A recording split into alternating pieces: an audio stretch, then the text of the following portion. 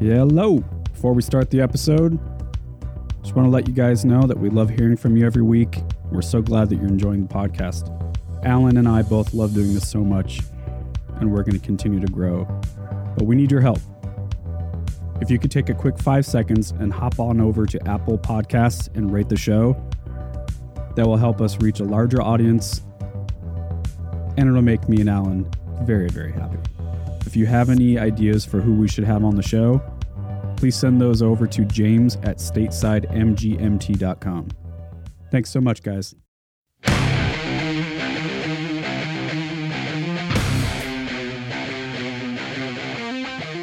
Welcome back to the Stateside Podcast with your host, James Macmillan. And to the left of me is... Alan, how's it going? Yeah. Tonight, we have a very special guest. We have producer, mix engineer, and former founding member of the band Defeater. Today on the show, we have Jay Moss. Welcome to the show, Jay. What's up? Hi. Is it Moss? It is Moss, actually. Okay, yeah. God, as I was saying, it's like, God damn it, I didn't bother to ask. No, it's some of my longest friends mispronounce it, so it's normal to mispronounce it. But yeah, it's Dutch. There's a Maas River in Holland, and that's essentially apparently where I come from. Okay, so it's a Dutch origin name. Yep. Interesting. I've never seen that name before. It's rare. I've only heard of others. I've never met one in the flesh. Would be happy to. Just yeah, that's cooler than most people's names. You know, most people, like my last name is Macmillan, and that's a pretty common name. Mm-hmm. Sure. Especially in parts of the world, Ireland and Scotland. But yeah, yours is kind of interesting too. Ashcraft. I had never met anyone with Ashcraft. Yeah. The common version is Ashcroft. Right. Which like every teacher I ever had and even some of my coworkers now, like as a joke, they call me Alan Ashcroft. But, John Ashcroft was probably one of the more famous ones. But, I've never met another Ashcraft. And I know nothing about my lineage. I did a 23andMe, so I know what that said about me, but it didn't tell me if like my name came from a river or, you know.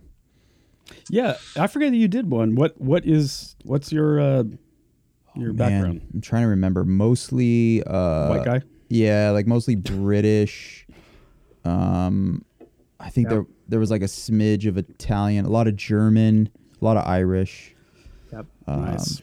Yeah, it's funny. They give you a big ass report, and I like scanned it super quick. Told myself I would finish the report later, and that was like a year and a half ago. Never got back to it. Right. So yeah. Yeah. That stuff's just never... That's where James and I are real different because that stuff gets him super hard. He loves the whole I get real into it. Where people come from and like what their breakdown is, and I'm just like, I don't know, man, I'm here. That's about it. Yeah. It gets me hard as hell. Good. Well, everyone's got their thing. Yeah. I mean, before my wife and I have sex, we talk about genealogy and we get the map out. Yeah, James' favorite porn site is Ancestry.com. Yes. Right, yeah. Exactly. Not here to shame. So. Yeah. Where are you located at the moment? You're in Massachusetts, right? So we're in my control room. It's funny, speaking of my name, like a lot of people think I'm Jay Mass because I live in Massachusetts. Yeah. Like as if it's like some sort of like hardcore pseudonym, but really it's just odd coincidence. But yeah, so we're in my studio. We're just north of Boston here. I've been a Massachusetts resident for almost 30 years. It's crazy. I moved here right before I turned 10. Oh, wow. But originally I'm from the Pacific Northwest. That's why I might recently or soon to be reunite with you fine folks back that way. So yeah, been here very long time, tired of the snow, and I think mosquitoes are like the worst. So I'm good. Yeah, the Massachusetts has it tough. You guys have brutal winters, and then your summers are an absolute disaster. It's humid as fuck, and there's mosquitoes everywhere. Totally. And people are kind of mean. We get one hell of a fall. I will say that. It's the most like adult dad thing to say, but the foliage really is awesome. And New England and Salem and all that, they do go hard when it comes to like just like hamming it up on like the Halloween stuff. It's really good for the kids. And so fall here will be missed for sure, but there are many, many months that will not. Well, we have a pretty good fall too, so hopefully I'm excited to check it out. It's probably only like visually cool though for a while. Like what, end of September through like right before Halloween. Yeah, and then it turns shitty real quick. Yeah, it gets real depressing. It starts out like real colorful and even sunny. Yeah, and then it gets dark and wet. Well, I was out there in November and I compared your depressing against my depressing, and your depressing made me less depressed. Oh, wow. Yeah, believe it or not, like some stuff is still green in Portland. Yeah, right. True. Yeah, that's like, it's just and like that's right. I don't think of it that way. You're right. Places that get like legit winters they're also fucking dead. It's like all the trees. Yeah, gonzo. Totally. Yeah. Whoa. Yeah, never think of it that way. That's right. Everyone gets depressed, and that's why everyone's an asshole here. And just a bunch of Irish people drinking too much, being mean to one another. It's just like every year is the same. Just this horrible, horrible winter that we like think is going to end, but then last 2 more months than we want it to. Yeah. So anyway, moved to Massachusetts. It's fucking great. Yeah. I've been to Boston a few times, and it was a blast every time. But it's different playing a show or traveling there than it is to live there. Totally. But so do you guys know whereabouts you're going to live in the Northwest? So it'll be Portland, and we're just figuring out like I said, we have a 2-year-old, so school districts and stuff, like super adult decision stuff, is totally in play. Mm-hmm. And honestly, like, I mean, I still like make punk records and stuff. Like, I'm like almost 40, so I don't mind like somewhat. Like, I don't have to be in like the coolest of cool. Like, no, I don't know, but yeah, we want to go somewhere nice. I traveled a lot in that week that I was out there visiting. I liked the Northeast in some parts. It reminded me kind of here. It's like a little older in some areas. It's kind of towny. It's definitely more East Coast. Yeah. And we were staying like near Alberta Arts, and there was like a bunch of stuff up on that strip that was kind of cool. But we're gonna rent, I think, for at least a year, because a week isn't enough to like totally get it. That's a good idea. We want to get your footing here, and then you'll really know the neighborhood you want to live in after that year living here. Because that's definitely going to change. It would be a bummer if you guys bought a house, say in Northeast, and then you realize you actually want to live on the West Side. I know, exactly. Yep. So that's kind of the plan. We figured like it just rent for a year is no big deal, and I'm like the type in everything I do to just like educate myself to a nauseating degree, and this will be certainly no different. That's great, man. That's a good habit to have. You live in Northeast Portland, don't you, Alan? Yeah. I bought a house in September. It's weird. I tell a lot of my friends know that I've been here my whole life, like at least in the area, and you would think that I just moved here from Boston with how little I know about the area. That people be like, "Where's your house?" And I'm like, I don't know. I don't know. I'm not sure. It's in Portland. They're like, "Yeah, but what part of Portland?" And I'm like, I don't know. Let me call my realtor. Like, I have no idea. And then I slowly find out that it's Northeast, and that I'm in between. I had somebody ask me like, what side of Burnside are you on? And I was like, no fucking idea. Like know. I was like, I'll give you my address, but I can't answer. I have no idea. I even know that. Yeah, it's tough. Yeah. But it's just a thing that I don't really pay attention to. But yeah, I love it. My area is kind of I really wanted to stay away from Gresham, which is kind of known for being, it's sort of it's the butthole of the city, and I was trying to stay away. It's a dangerous butthole too, and I'm near. Many are. Yeah, exactly. If ever there was a dangerous butthole, I'm like 7 blocks from it. But so like I'm close to 82nd, which is it's just a lot of used car lots and stabbings. Hookers. And a couple of McDonald's and But I'm within this Sounds bubble. Nice. Yeah, I'm within this bubble where you can tell that the city's trying to do its thing, and like it'll be like right now on my way to work, I'll go down Gleason, and it's like really dope coffee spot that's like trying its best, and then next to that is a building that's currently on fire, and then next to that is another really nice coffee shop, and then a woman being stabbed next to it. That's the problem with Northeast. But the thing is, 2 years ago, maybe 3 years ago, it was all buildings on fire and all women being stabbed, whatever. Jay, you were talking about Alberta, like the art district. Yep. That's like the most gentrified area in Portland. Oh, okay. One of them, at least, I would argue. Well, the word that popped into my head when you were talking about it, because that is a dope area, I just started thinking about how expensive it is, too. Yeah, but it used to be like the hood. It's super expensive. That's the bummer about Portland. Like, we are pushing the black neighborhoods further and further and further away. Yeah. And what was once like a black neighborhood, and albeit a terrible crime neighborhood, but now it's like super hipster white. Yeah. I noticed. Yeah, I noticed. For me, it was more like, I noticed it was expensive. There's a couple places I liked, but I liked all the places that I liked that were sort of still in somewhat of the urban, like, I don't know, surrounding area. Yep.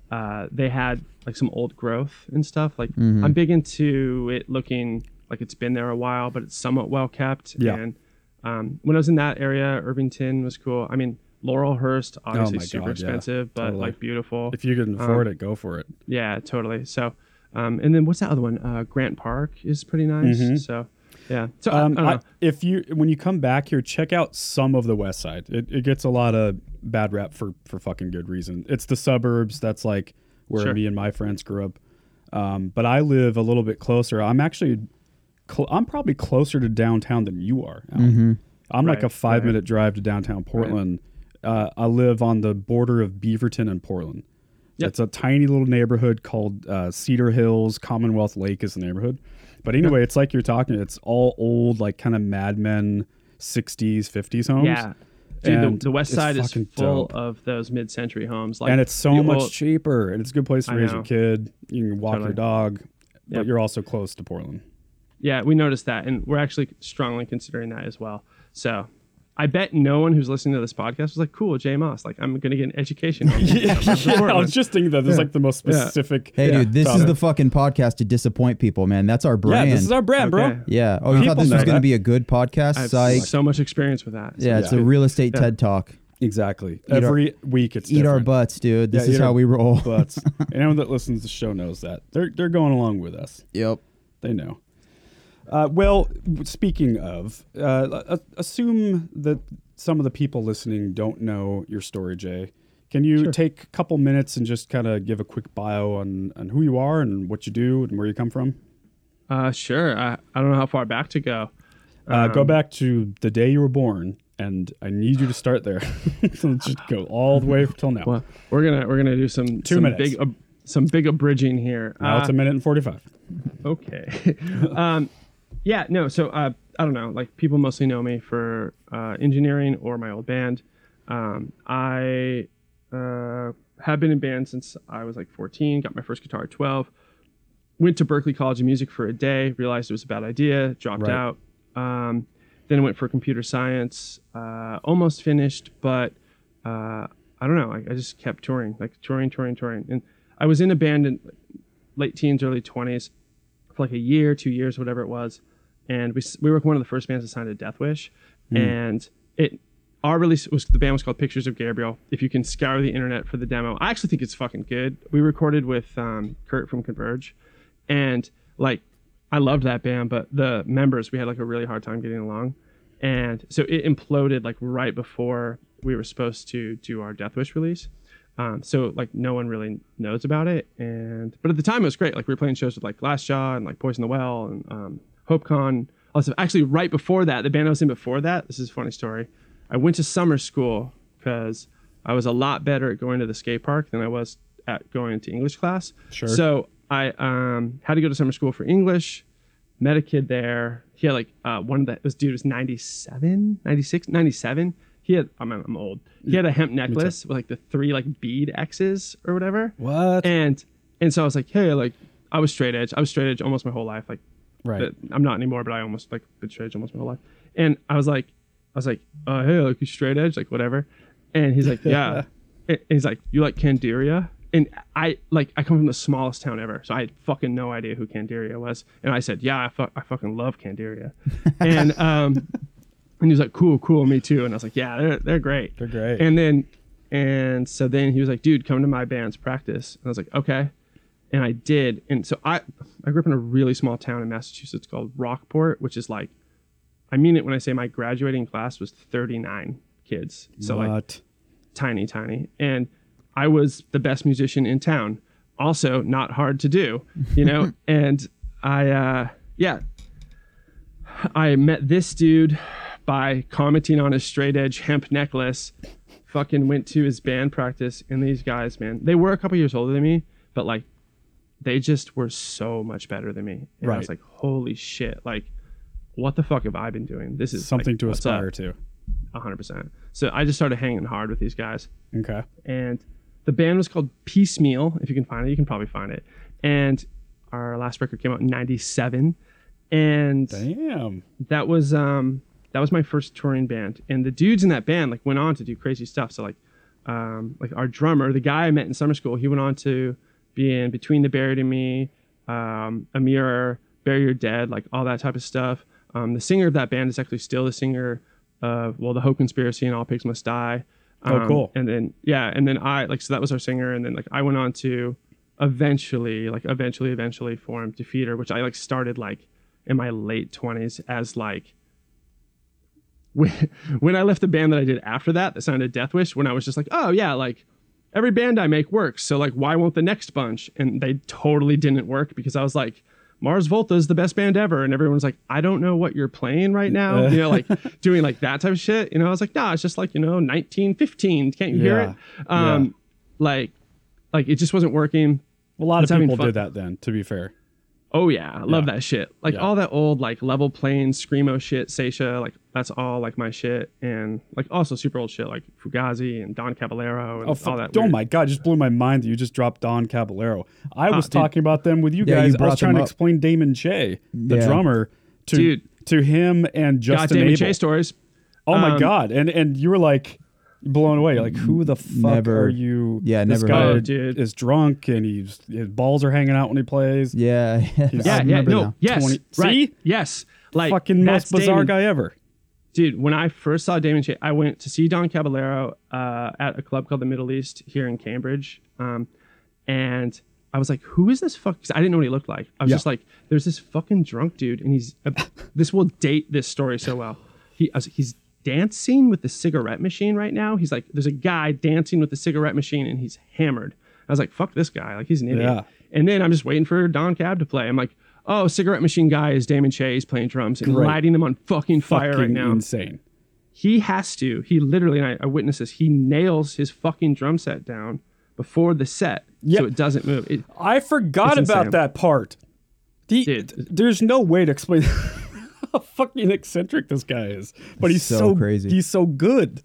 Yeah, if you're that smart, like you can't be normal. No. I mean, he's a disaster of a person. He's like impossible to be in a band with, from what I hear. Oh yeah, the lineup changed nonstop. I mean, how could you? But dude from Battles, fucking crazy shit. Totally. So anyway, happened. I started Defeater, and which like was cool, and by that point had already started my recording studio. I was doing records for like Bridge 9 and Revelation, Death Wish. Who else? And how long was Defeater a band? They are still a band. Okay, that makes sense because I thought I had seen something recently, but you weren't a part of it. Yeah, totally. Right, that is also true. See, one thing about Polar Seltzer, bubbles, man, gives you the burps. Know. Dude. But I can't stop drinking. It's too good. But it's good for you. Burping's good. Thank you. So we did that for, I did that, whatever, for about 8 years. And that was, it's one of those things, right? Like, I've actually never been a huge fan of tour, which is ironic considering how much I've toured. But it was sort of like the unfortunate consequence of wanting to make music, wanting to put out records, and being really like into and concerned with this community that like existed and feeling like, I don't know, like really like compelled by that. Yet at the same time, like, I don't know, tour, man, like it's tough. Me, not the best fit. I'm more than happy to admit super homebody type, you know, like just like totally. So love art, love creativity, but just like, anyway. Yeah. So you did that for fucking ever. Forever. And while doing that, you started tracking and learning how to produce. And so the studio was actually before that. So the studio started in 2004. I think January 2004. I started the studio. And then I didn't write the first Defeater record. The first Defeater record didn't come out, I think, until September 2008. Oh, wow. Yeah, so I was already like, and recording became my full-time job in 2005, like mid 2005. So it still is, but Well, that's crazy. So you have been doing this for a while then. I mean, even though you had so much experience prior to being a producer. Yeah, no, totally. Yeah. And it was good because I was in Boston at the right time. I was hanging out, like, and people always ask me like, how did that happen? And I'm like, I don't know. I was just like, those were my friends. Like I was doing that not for any ulterior motive other than like, I liked it. And so, dude, that time, the mid 90s, late 90s, early 2000s, even to like the mid 2000s, the Boston area was on fire. And there's just so much good music and bands that like, or even obviously before that time that I, for the longest time, didn't know. For example, I didn't know Pixies. The Pixies were a Boston band. Why would you? There's no indication that they are. Right. That's true. And there's a lot of Boston bands that don't sound like I'm from Boston, like Mighty Mighty Bosstones, for example. They sound like a fucking Fullerton, Orange County, fucking California band. Oh yeah, sonically, absolutely. Sonically, but I guess in attitude, they're absolutely a Boston band. Totally, they definitely are. So it was. I got lucky, man. I got like indie music, and then this community. There was something there once I left my tiny little town. Like little did I know how much cool shit was there. And I was just living and breathing it, like not ever thinking or knowing, having a plan or anything. It was just, these are my dudes. And like, I love writing music. And then I was really recording with Kurt, like Baloo from Converge a few times. That got me thinking like, I have a computer science background and I love music. And I saw like, I could combine those things, I bet. And that's like, I got my tax return in, I think that's what made it happen. I went to H&R Block like very early January 2004. I got like whatever, like $1,200 back or something. And I just went to Guitar Center and I was like, dude, fuck it. And I bought like just enough to record like my friend's like metalcore band or whatever it was. Right. By the way, like doing that in 2004, totally different landscape than doing it now. Like plugins sucked. Like cheap gear sucked. Like it was a you couldn't get that many channels for that much money. Like it was. People don't know, man. People, they just don't know. Like rendering files on Pro Tools took for fucking ever. Even then. Totally. I know. Even then. So, and that's it. And I just kind of like haven't stopped. I mean, I've had like some life changes along the way and stuff. And like, I'm married now and I have a little kid. And like it's like super important. Kid is so cute. Thanks. So I love your Instagram stories. All the traveling you guys have been doing lately. Mm-hmm. So great. You seem happy. You seem happy in this version of your life. Things are good. That's great, man. Yeah. So when was the last time you played on stage? Funny enough, it was Alan from 4 Year Strong just left, but it was co-headliner tour we did October 2015, sold out show. Oh my God, this is so full circle. Exactly where I saw Don Caballero. It was downstairs at the Middle East. It's about like a 600 cap or something. And it was dope and great show. And then, that was it. And good way to go. It was great that it was in Boston. It's great it was sold out.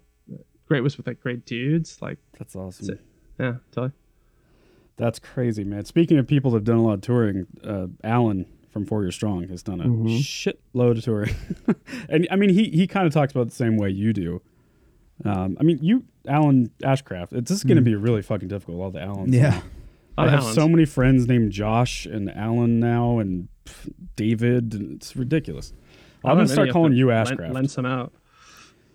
Your take on it's similar too. Like tour, you've some of the best memories because you toured shockingly a lot. Yeah. It's just I was a lot. I was a lot like Jay. It wasn't really for me. I did my best to make the best of it, and kind of just put like a fake smile on my face. And it helps that I did it at a young age and that I didn't have a lot going on at home. So sometimes leaving for tour kind of felt like there's no way it could be like there's going to be more action out there. Like let's just go out and almost treat it like a vacation that has, because it's all centered around like a mere 30 minutes on stage. But like if you think about everything you're doing all day, the travel and the just addressing this issue and that issue, and then your engine exploded and you've got and then there's fights within the band, and then it's so much all for like just these 25 30 minutes on stage.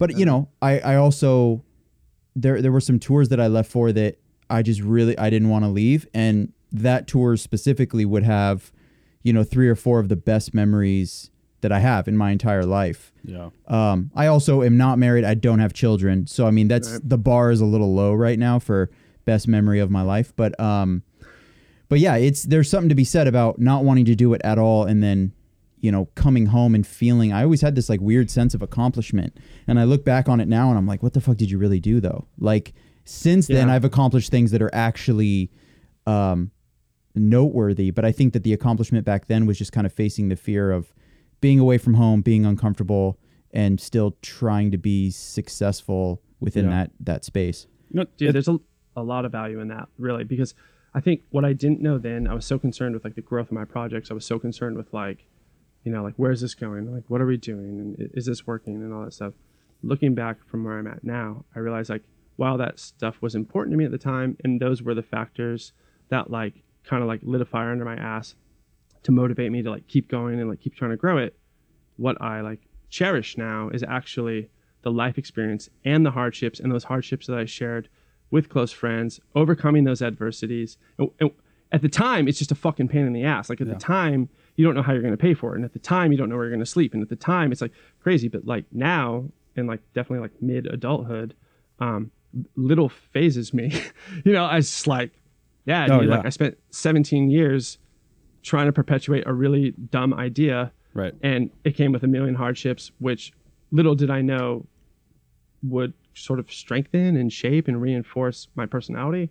So like, that's a takeaway I had no intention of ever receiving. Absolutely. Yeah. Was also like probably the greatest part now. Yeah, totally. I know. And also like what you were saying was, you know, at the time you have a goal and we were all so hungry, like you almost lose sight of why you're doing it. I mean, the point was to just be creative and enjoy what you're doing and do something good and be good at it. But, you know, you're just so captured with like making it, whatever the fuck that means. Right. And so now you look back and you feel that's like the bullshit. things. Yeah, it is bullshit. But the irony is like none of us had a choice. We were all going to play in bands either way.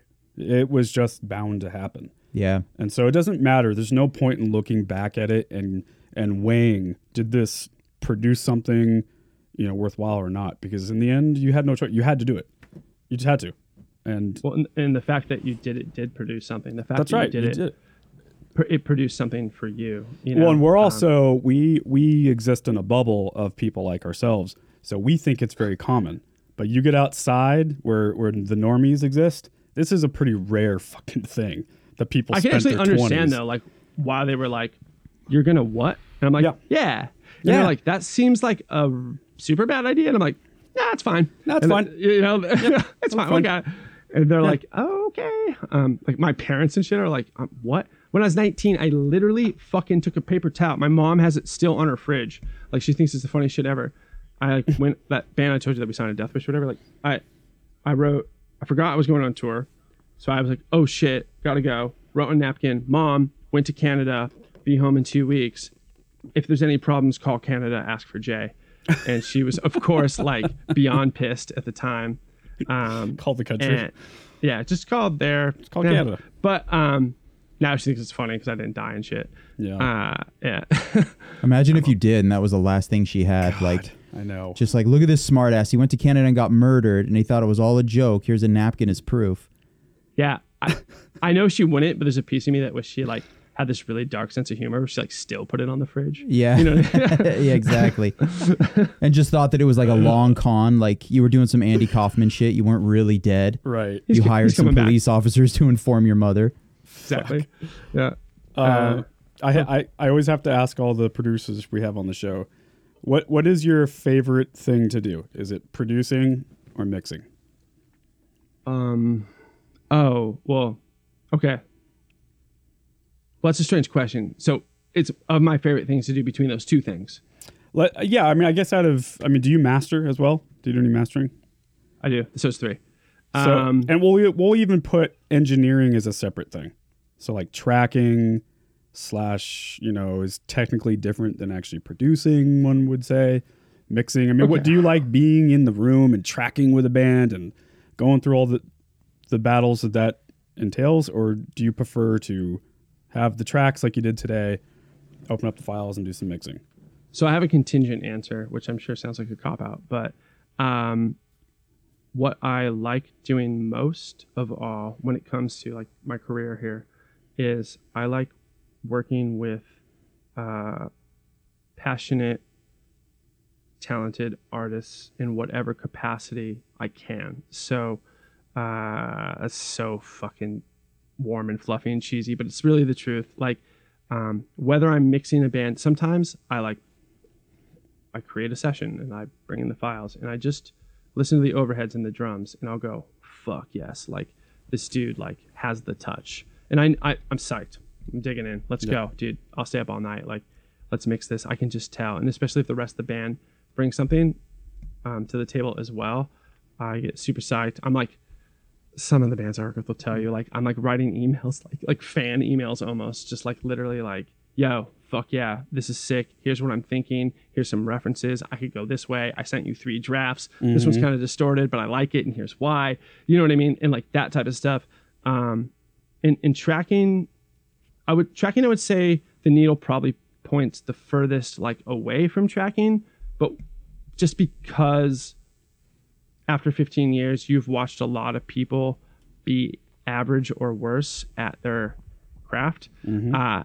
And however, when the needle is pointed in the positive direction and someone like has it and you recognize that and they can recognize that you recognize it, you're just like, yo, dim the lights. Right. Let's go. Like, and it's so fucking cool. I mean, those moments, man. And the other cool thing about tracking and having those moments is that, like, I'm a big fan of building relationships with the people that I work with. We typically end up liking each other and caring about each other, like in a scale that is greater than just like we have a budget and a project. Yeah. Okay, it's done. Yeah. So, like, especially when you like the people and they get to know me and I get to know them and you start to care about each other on like a more like human level, and they nail it. They have an idea. They like your idea, whatever. Those moments are hard to beat. Yeah. Having said that, I have a litany of nightmare stories where I like didn't have a gun in my mouth fast enough. Right. Like, yeah, totally. Well, that's pretty much the answer that most guys give. I mean, yours, I would argue, you're probably more fair and colorful and complimentary to the craft. Most guys are pretty quick to saying, I prefer mixing. 9.9 out of 10 times. I mean, it's almost always across the board. And I think it's just because it's natural. Like if you're producing or tracking, you're in real time for hours on end with people in a room, and there's loudness and chaos, and it's that energy, which can be great. It's like going to war or something. You know, it's not that that's a comparable thing, but you know what I mean. But audio mixing, war, you know, you can be in the comfort of your own room. You know, you're alone, and it's you and your space, and so that does fit really well with like other aspects of your life. It fits really well with like, okay, like I gotta go pick my kid up from daycare, and we're gonna go like grab dinner, and like exactly. And you don't have someone being like, well, I thought we were gonna, you know, and like so. Yes, totally, and so that can suck. But I will say, I answered this actually on a different podcast I did, but they asked me if I prefer attended or unattended mixing, and they said I was one of the only, if not the only, producer to ever answer that. I sort of like attended mixing if I like the project, because mixing, it's rare. Yeah, but that is very rare.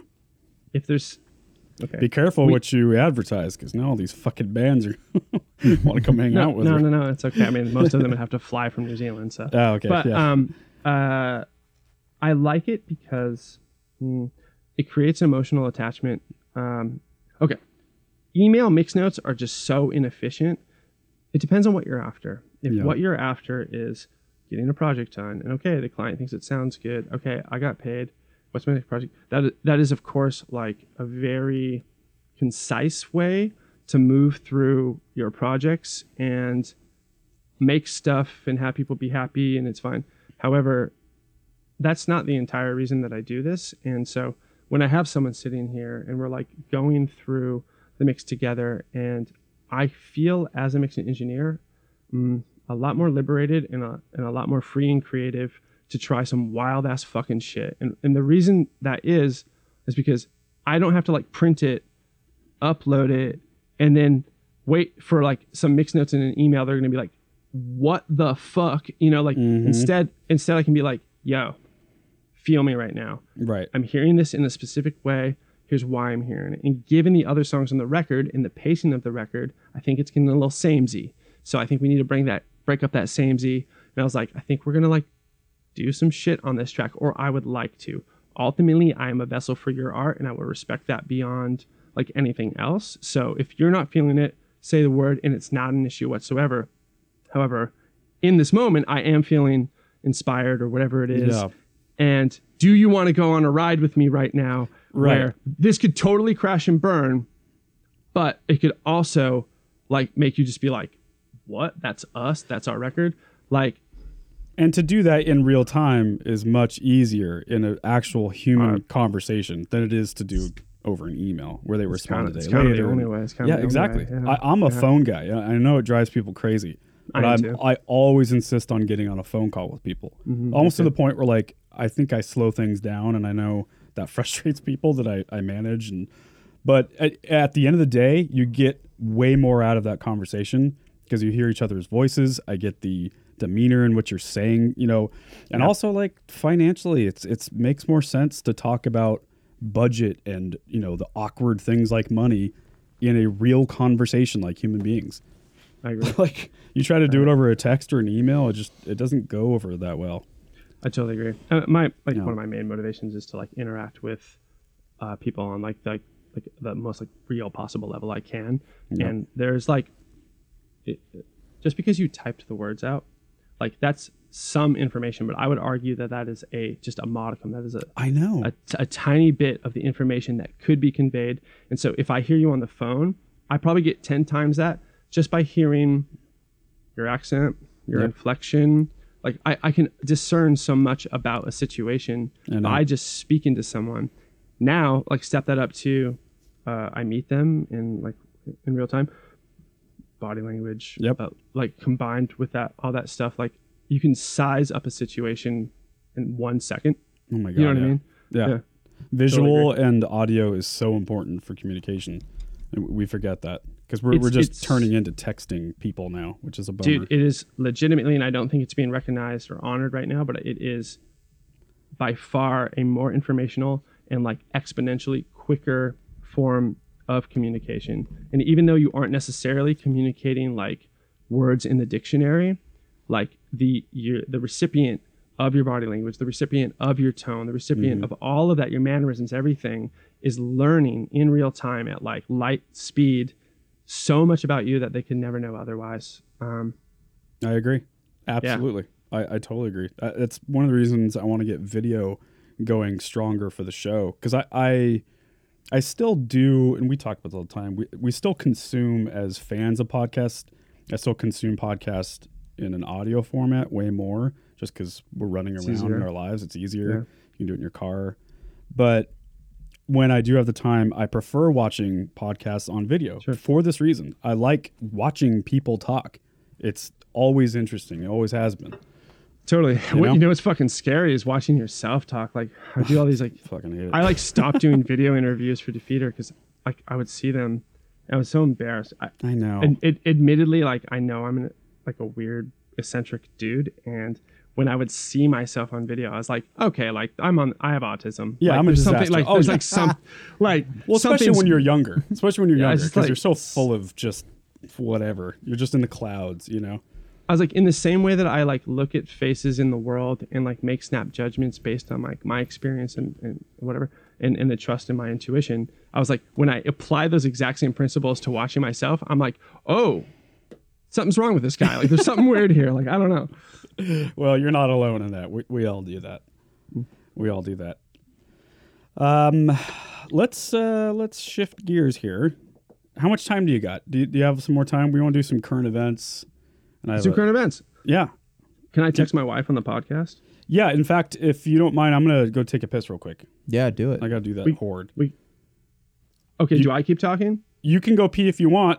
if you want to pee in the chair or go pee in your toilet, if you don't need to pee I have all, to pee, but I didn't know if you could. Like, yeah. Oh, dude, do it. We do it all the time. It's Yeah. our ceremonial pee break. All right, let me pee, and then we'll come back on a. Yeah, okay. Yeah, 5 minutes.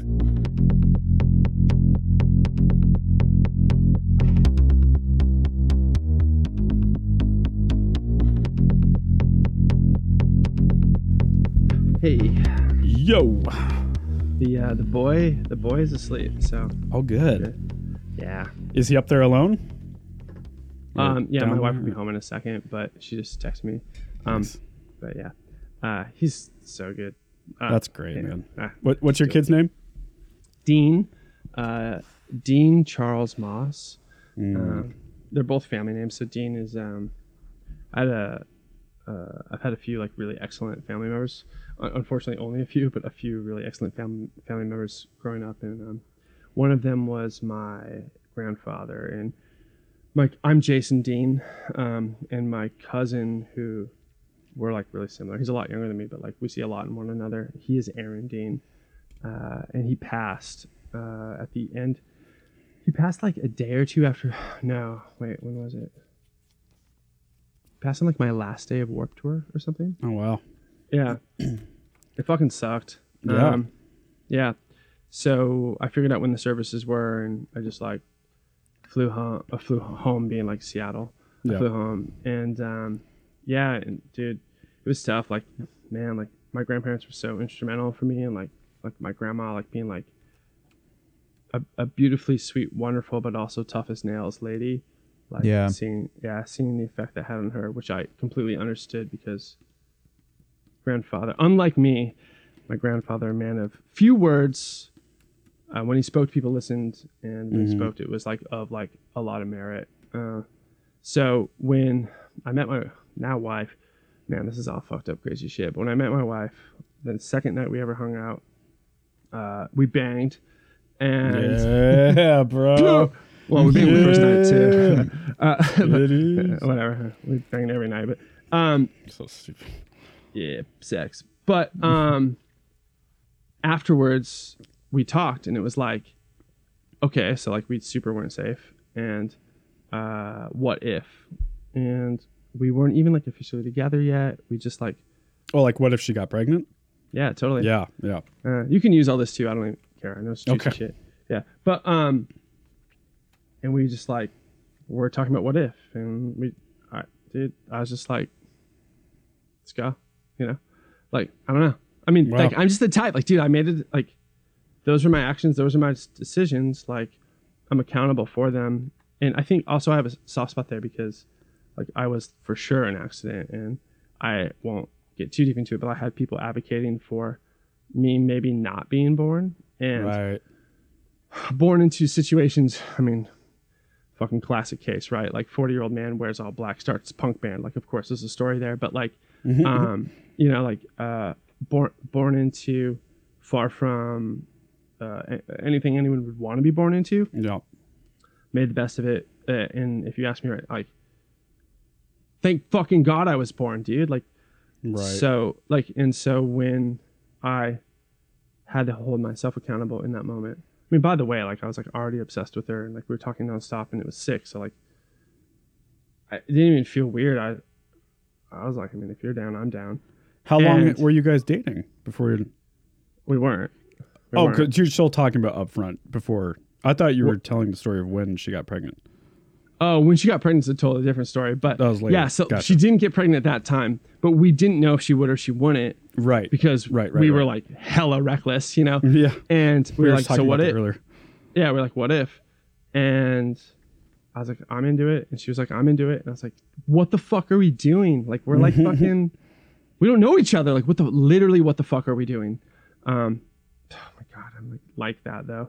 But for as analytical as I can be, dude, I'm just like so weirdly loyal to my intuition. It's strange. Yeah. But we named our son the second, or like shortly after the second night we ever hung out, because I think we talked about it the next day. That's crazy. The day after. Really? Wow. Yeah. And so we picked two names, and what's super crazy is So one of the names we picked was Ella June Moss. My mom is like my fucking personal superhero. So like my mom is Pamela. And so we wanted to do Ella. We met in June. So we were like, cool, Ella June. And then if it was a boy, it was going to be Dean Charles. Dean being like my grandfather, who I always had like this crazy amount of respect for and had recently passed. And that had like a pretty big impact on me. And my middle name is Dean and my cousin's name, like we're all like really tight, you know? I thought that would be pretty cool. And then Jessie has a similar situation in her family with the name Charles. And so we were like, cool, Dean Charles or Ella June. That's and crazy. Yeah, dude, we went. So anyway, fast forward. Who could have fucking guessed Jessie, my wife, fucking moves here. Like she's from Sydney, Australia. So like she moves here and we do the damn thing. And she does end up getting pregnant.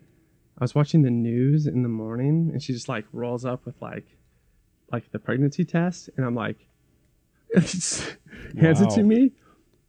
Okay. First of all, I'm such an idiot, right? Like if girl doesn't put pregnancy test in trash and ask you what's for lunch, like if she comes to you with a pregnancy test, it means pregnant, you know? It's just so naive. Like, right. And so she like hands it to me, but I'm like shook up, like just like waking up, watching like the dumbass fucking capitalistic horrible news we have in this country and look at it. And I was like, does plus is baby? And she's like, plus is baby. And I was like, holy fucking shit. And I lost my absolute shit. I was giddy. I was so happy, so sick. We went through all this stuff. We didn't know if we were gonna have the baby in Australia, if we were gonna have the baby here. Like there was a lot to figure out. Like Jessie didn't have like her green card yet. Like there was like, oh, so she's like Australian. So she hasn't been here all that long. Dude, she's 8th gen. Like she's like thickest accent you've ever heard. Oh like, wow. Yeah. I had no idea. Yeah, totally. So yeah, dude. So then fast forward, we're at like the OB appointment. Like pregnancy is going super, super well. Like it's a super healthy pregnancy, which is awesome. Mm-hmm. And the doctor is like, do you guys want to find out like, you know, the gender? Yeah. And we kind of looked at each other and we were like, okay. We were too excited not to. And dude, we must be like the fucking point. We must be like the 1000th percentile of people where they fuck it up because they were like, looks like a girl. And we were like, okay, cool. And I was crying. Dude, I'm so emotional. We went to the car. I called my mom. I was like, Mom, like she knew we were pregnant and shit, but I was like, Mom, having a girl. Like we're having a girl, and the girl's name is Ella after you, Pamela. And dude, all this. So we tell my grandmother, Jesus. who I told you about, is like just like some next level shit. My grandmother literally said, a girl? And she's like psychic. And I was like, yeah, because I could trust the fucking doctor, right? She wasn't feeling that. And she goes, She was like, I'm not usually wrong about this stuff. Whoa. I was like, you think it's a boy? She's like, I mean, if they say it's a girl, she's like, I'm just not usually wrong. And that's fucking like, wild. I know. And so I was like, well, I mean, she's like, but that's fantastic. I'm so happy for you guys. Said. Dude, this is like getting some mad weird dad shit. But like punks out there, if you may or may not be a dad or a mom one day. So this might be a relatable experience going forward. Sure. But so like at this point, you know, Jessie's got like the big belly, like all this stuff.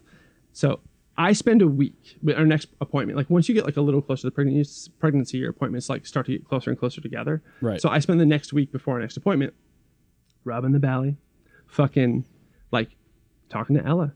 Right. Just like talking to your new daughter. Straight up talking to my daughter. And what, I don't know if this is fucked up or not, and please feel free to check me, but truthfully, like what is fucked is how different it was. Like when I was talking to Ella, my thought process was, and the things I would say and dream about and feel and all this stuff was like very like, I will promise to show my love to you, like outwardly. I will promise to be a good example for you. Like I will promise to support whatever it is you want to be or whatever it is you want to do.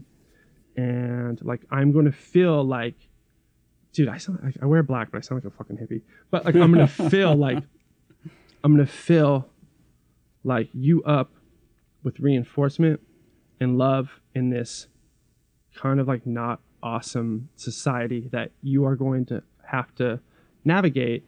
I want a home base of reassurance and like, I don't know, safety, I think. Right. Dude, this is mad fucked. So then a week later, next appointment, I'm all fucking having a daughter, like whatever. And they do another ultrasound. This time it's someone else. It's a woman. I have to say, our OB, the dude who delivered our baby, who is an amazing doctor, did the first one, and he fucked up. And he wasn't even supposed to use the machine. That should have been my first thing. Christ. But I trusted him because he was like the big boss. Like, he's like the guy. So I was like, yeah, like, I mean, fucking, he's the one who's going to pull it. He probably knows. I don't know. Like, I've never done this before. So then the like ultrasound lady, who I should have fucking known, who does it day to day. Trust the person who does it day to fucking day. That's right. Like, yeah. Like, she's like, got the jelly on there. She's doing the thing. And she's like, what did they say are happening? And it's like, we're having a girl. I'm really excited. You know? And she's like, nope. I was like, sorry? And she's like, nope. It's a boy. I'm like, oh my God. And she's like, oh, I'm sure. And I was like, holy shit. And wow. I can't, it's impossible to like exactly explain because it's completely irrational. But like, by the way, having kids and like dealing with this is like a completely irrational thing to begin with. But yeah, I fucking like, dude, I cried. I felt really conflicted and guilty about crying because I felt a loss, and the rational side of me was like, well, no, it was like always a boy. Like, chill out. Like, you didn't lose anything. But oh, right. But you'd gotten used to the idea of having a daughter. Totally. Yeah, I get that. Absolutely. Yeah, you start framing everything around that. And so it took me a second, right? And then after maybe just a few minutes or whatever, I was like, yeah, it was, it's always been our little boy. Here we go. Let's roll. Mm-hmm. Here's the thing. Here's the fucked up thing. I probably shouldn't say, but that makes for a good podcast, right? Like I don't know what it is. And I didn't ask for this to happen. It just happened. My thought process about my son was different. The love was there. I was going to love my son, period. But I was more like, yo, you're going to be a good dude. Right. You're not going to fuck people over. You're going to work hard. You're going to be nice. You're going to be respectful. Like, yeah. It's so a different crazy thing. Yeah. I get that. Yeah. It was because the father of a daughter is a whole different fucking thing. I'm not a dad, but I can only imagine.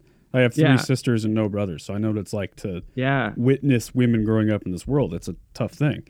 Absolutely. But you're absolutely right. I mean, a dad to a son is totally different. It's a different thing. I don't know, because like we live in like a very like progressive like whatever world now, and so I'm not sure. But that's just what I experienced. Was like but there are some truths. I mean that you can't deny that.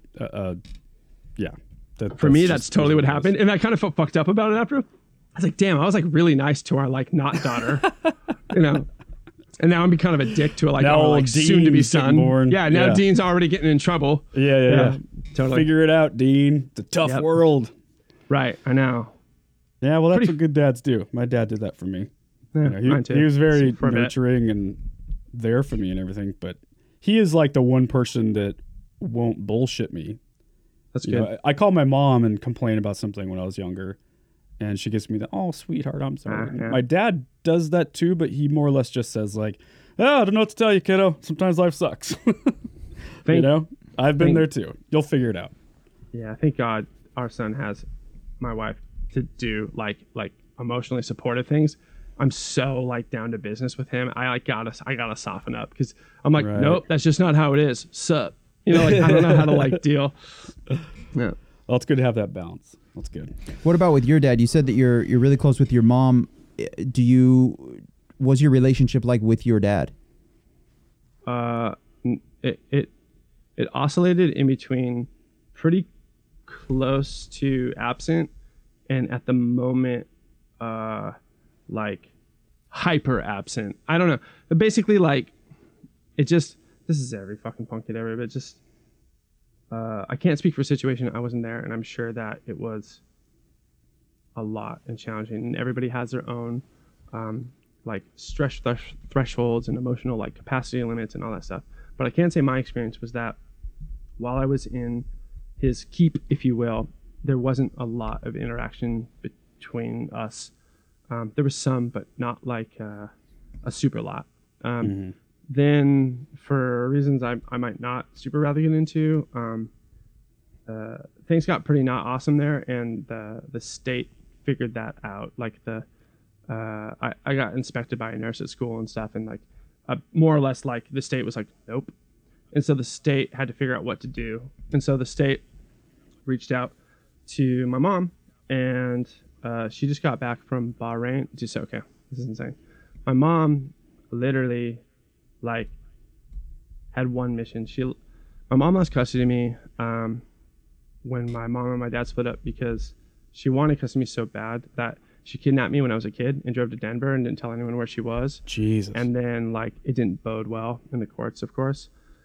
So then my dad got custody and my mom kind of flipped out. She ended up moving to Bahrain, which is an island off of Saudi Arabia, because she devised a plan which she executed, and I didn't know this was going on. Long story short, my mom married a gay guy who was Catholic because he needed a beard, and my mom needed to make it look like her life was put like together. So she used that as leverage to sort of substantiate herself on paper and like substantiate like her stability. Yeah. And she worked hard. She moved to LA. That's where like, so the guy that she married was a Seabee in the Navy, so they got stationed all over. That's how she ended up in Bahrain. Then they ended up in Port Hueneme, which is like right outside Ventura, California, like about an hour and a half north of LA. And yeah, so like she was there, and when she got there, she was back in the States. She got custody of me. She wrote me letters like all the time and stuff, but just the situation I was in, like the people that I was with, like would take the letters and just like throw them away and shit. So like I didn't really know that she was trying to reach out or like whatever was happening. But she fought hard and she got custody of me, which is great. And I really, really enjoyed the couple summers that I got with my mom, like when she got back from the Middle East. And then one summer, I think it was my third summer that I got to spend with her. I did really always look forward to that stuff.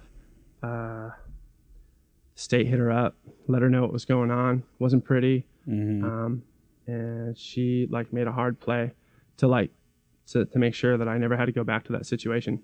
And in that moment, man, we're getting hella deep. In that moment, I remember that moment better than I remember yesterday. You know, like it was like really, really big deal. Yeah. In that moment, little did I know, like she literally fucking like saved my life. Like I've seen what it would have been like had I not gotten out, you know, and it sucks. And my mom got custody, and then it was a whole weird thing, dude. Like, yeah, like here's the thing, right? Like once she had it legally, it's kind of fucked up, but like she didn't have to be married to that dude anymore. Right? Yeah. And she was looking for more.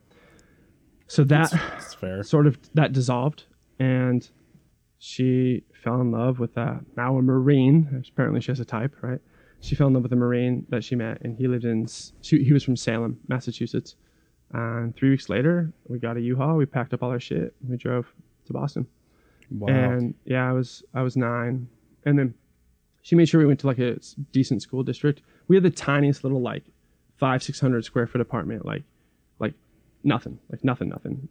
But what she made sure to do was, even though we had very, very little in terms of space and resources, she made sure we had it in a place that would foster and nurture safety. And the associations I would make there would be associations of intelligence and merit. And that I didn't know then, right? Like, I was just like, oh, like I lived in LA before that, like with her. I couldn't go anywhere. I couldn't ride my bike anywhere. It was really dangerous. But when we moved there, I remember this like moment like so well. She was like, go ride your bike. And I was like, okay, cool. Like where? Because where was like a really, really big question up until that point. And she was like, anywhere you want. I was like, right. What do you mean? She's like, just ride it. That's so big for a kid too. It's so huge to think you're safe. I totally agree. So like that was like such a monumental thing. It kind of flipped. My dad got custody, and I spent summers with him. And there's always sort of been this like elephant in the room with that because of how things played out, and it has been hard. And I never confronted it. Truthfully, I like always thought that it would I would just sort of like internalize like the harder parts of that situation in order to kind of like maintain the facade that enables my ability to at least get to spend time with my father. Because regardless of like how like you could sort of like classify certain events or classify like the relationship, regardless of all that, what supersedes all that is like I only have a dad, like, right? So like he's it. And being the type of dude I am who is constantly like, I just need to know shit, I fucking really valued whatever I could do to retain my opportunities to learn more about the guy, that half of which is me. If that makes sense, you know, and like sort of like subcompartmentalizing and sort of like not acknowledging maybe some of the questions and animosities that like really like I definitely had. I would just sort of like shelve it and just sort of like facade it because I didn't really want to rock the boat. And also, which is super fucked up, like, and I think probably a lot of people who went through what I went through, like, have this, like, you carry guilt. Like, when you leave one parent and go to another parent, regardless of what that situation is, and when you're that young, like, even though it's not rational, like, you carry guilt. And that guilt, I feel like I can, like, the emotions are fucking weird, dude. Like, rationally, duh, like, it's a no-brainer, but, like, emotionally, like, it's especially still, as like, a kid. It's like a thing still. So, like, whatever. And then recently we had like my son, I don't know, things escalated and we finally like got into it and I wanted to go away. I tried my best to be like, reasonable and it probably should have kept the facade going. Yeah. It didn't result in the output that I had hoped. That's the nicest way to put that. Yeah. I can imagine having a kid it's gonna bring up all that stuff that you had either forgotten about or had been laying dormant. At least that's what I hear. Totally. Yeah. It's crazy, right? Everyone's childhood is so wildly different. And you never know who you're talking to. You know? That's very true. I mean, your childhood is way different than mine. Yeah.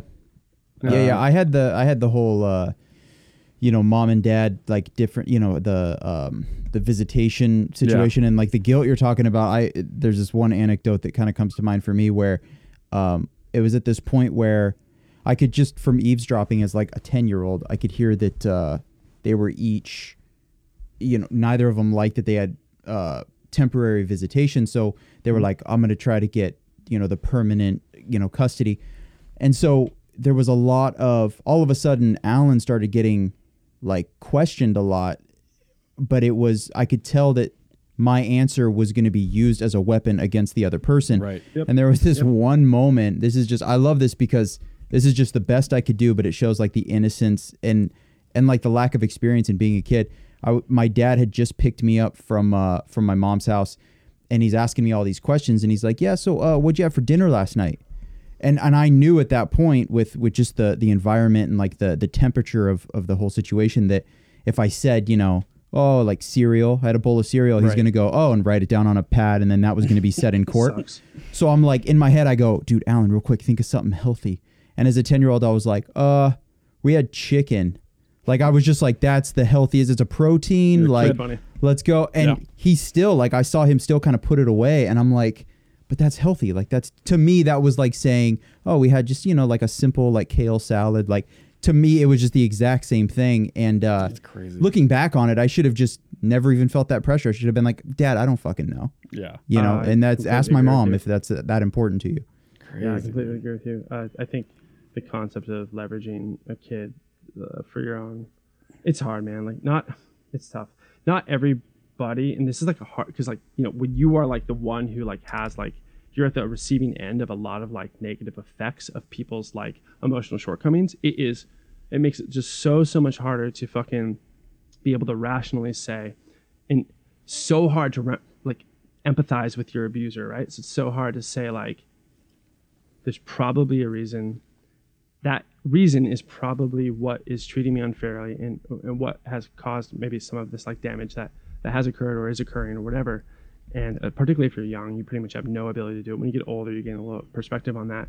But so like part of me is like, you know, like of course that's super fucked up to even like ask a kid a question like that and so thinly veiled and know that it will be probably like leveraged and well, and to your point too, just the rationale of, you know, being the kid that this shouldn't be my problem. The guilt I'm feeling right now, that's not my burden, but you still, you hold on to it. It's just what you can kind of fit. And honestly, it makes me think about when I'm a father to like keep that shit in mind, that I can't look at a kid and go, oh, he's 10. He's completely unaware. He or she is completely unaware of everything going on. You pick that shit up.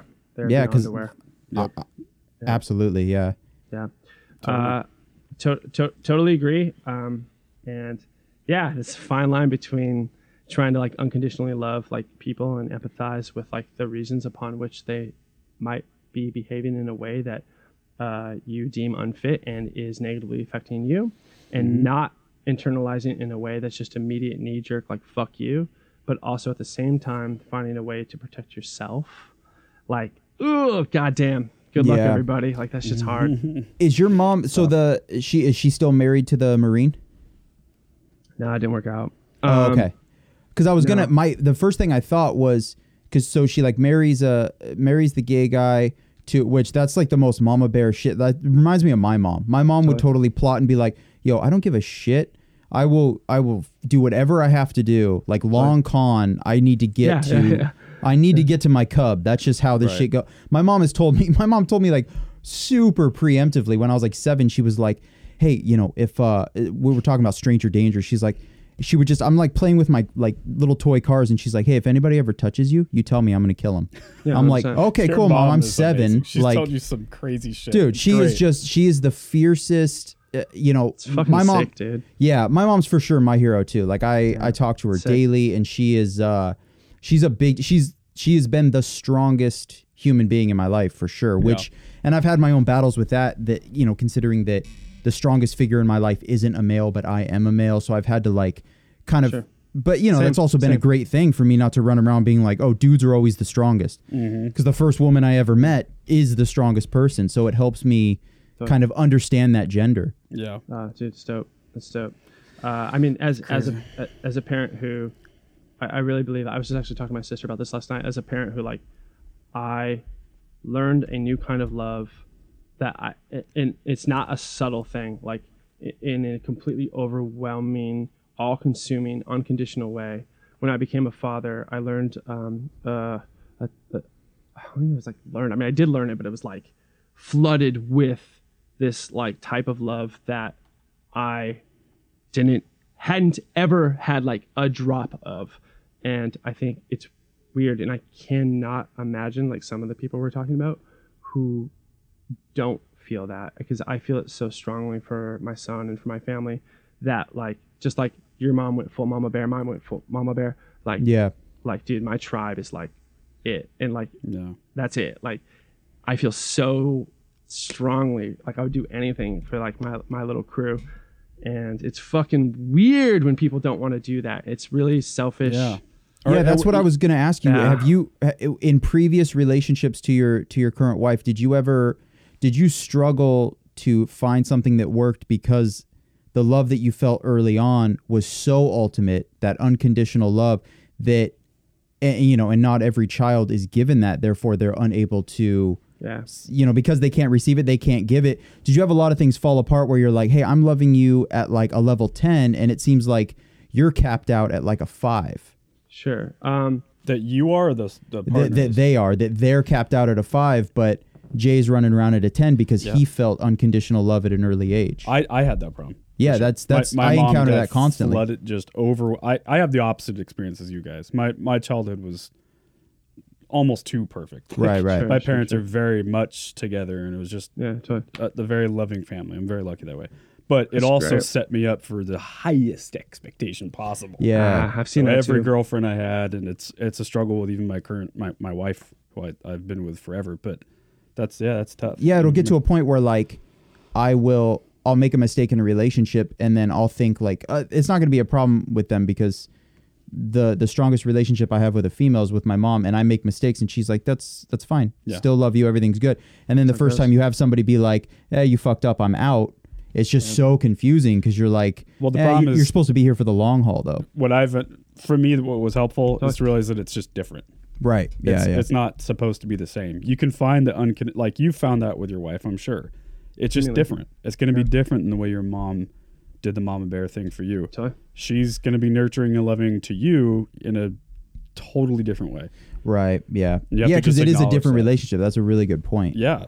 I mean, every relationship's been very, very different. I would say, like, when you're talking about being a 10, I would say that my 10, I'm not exactly sure what made me such a weirdo, but like it's probably a bunch of that shit we sort of covered. But like my 10 has been loyalty. So like I'm not admittedly like the most like ooey gooey gesture based romantic type, but I'm like your fucking ride or die. Like, okay, let's go. Like and like loyal and accountable and like, and yeah, I got to worry about me. You know what I mean? And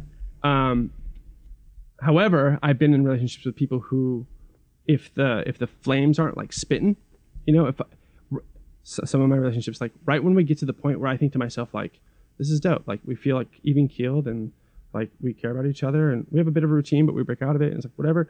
Like, and I'm feeling that things feel stable and mature, right? Like, and I'm like thinking that's a good step. I've had some things dissolve because some people need like wildfire to make them feel like it's still like good, you know? Right. And that's not sustainable. No. That's how I feel too. But but I've been in those and they end. They always end. They're fun for a while. Well, because they're supposed to burn bright and then dim. Yeah. I've always said that when everyone's different, but my wife and I, we were together for 8 years before we got married. We were together for a long time. Wow. A lot of breakups. We were very young and whatever. Yeah. But what I say to everyone is what I realized that she was like the one and someone I wanted to commit and get married was it's like it's the opposite of the fire, the bright thing you were talking about. It's like it's hey, I'm just comfortable and I'm still excited to be around this person on a Tuesday at 1 p.m. Yeah. Like the most mundane environment, and I still am stoked to be around this person. I mean, if you think about it, that's the most intimate shit ever. Because it really is. It's so easy to be a stud Friday through Sunday. Exactly. It doesn't mean anything. Yeah, but can you want to be around each other like Tuesday at 2:30 p.m.? Yeah, exactly. And your hair's all fucked up. You haven't showered. Yeah, that's right. Yeah, I'm happy for you. That's fucking dope, man. And that's mature love. Like that's where you get to eventually, no matter what, if you stick it out. And some people don't understand that mature love isn't as flashy. You will have your flashes, but mature love is like deeper, stronger, rooted. It's dope. The stick it out thing is key.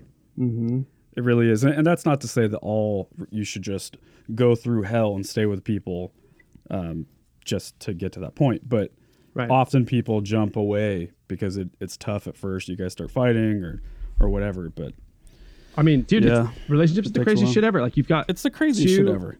You've got two infinitely changing, infinitely different entities trying to like cohabitate, like trying to merge in a way, and you'll go through shit where like humans, we have like this like amazing ability to adapt, but like we need time to adapt. So like you might meet someone that's just like fusion, and you're like, boom, shit's rad, and then one of you, and both of you will in time, but one of you first starts to mutate, starts to evolve in your life based on your experiences, based on your biology, or a combination of both, more likely. Like, and it's not like a maybe, like it's going to happen, and many times over and over and over till the end. And do you guys have the thing that like that the ozone that fucking surrounds, you know what I mean? The thing to say like, I will be patient, I will educate myself, and like, I love you. I know I love you, and let me see what I can do to better understand this evolvement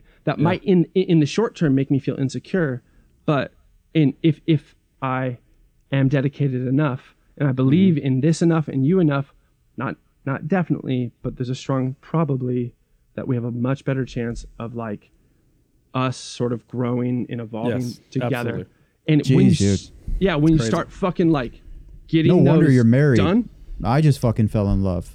I know. Like that is If you get down on one knee and say all that, that's what I need to do. I got to go back and record this shit. Okay. Well, if God forbid you ever do split up with your current wife, I hope that never happens. But if it does, we have some recording. Yeah. We'll use this for his dating profile. Yep. Okay. We'll figure it out. Dude, it's that perfect. clip right there. Yeah. That's incredible. Maybe if I start saying that, I won't be chilling on a Friday night with my dog on the couch. Yeah. I mean, just watching fucking Real World.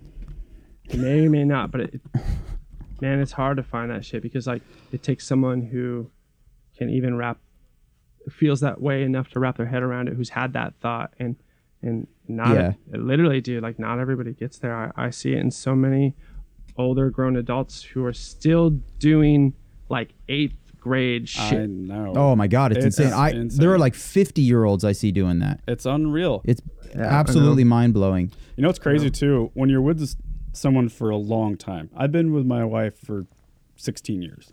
Ooh. Oh, dude, yeah, that's fucking sick. That's an insane amount of time. That's nearly half of my life. And we're, at some point, it's going to be longer with her than I haven't been with her. Right. Which is a crazy thing to say. Soon. But it's like soon, my right? parents soon, yeah. And we talk about all the time how like at some point when you're with someone that long, that alone can keep you together. Right. Like the experience of being with someone for so long, the past shared memories, all those Christmases, all the traditions, all the weird sayings, the non-verbal communication you have with each other is what actually ends up getting you through the hardest times. I know. But you can't get there until you stick it out. Gotta earn it, man. It's really a catch, and some people are just like, fuck it, I don't want to do that.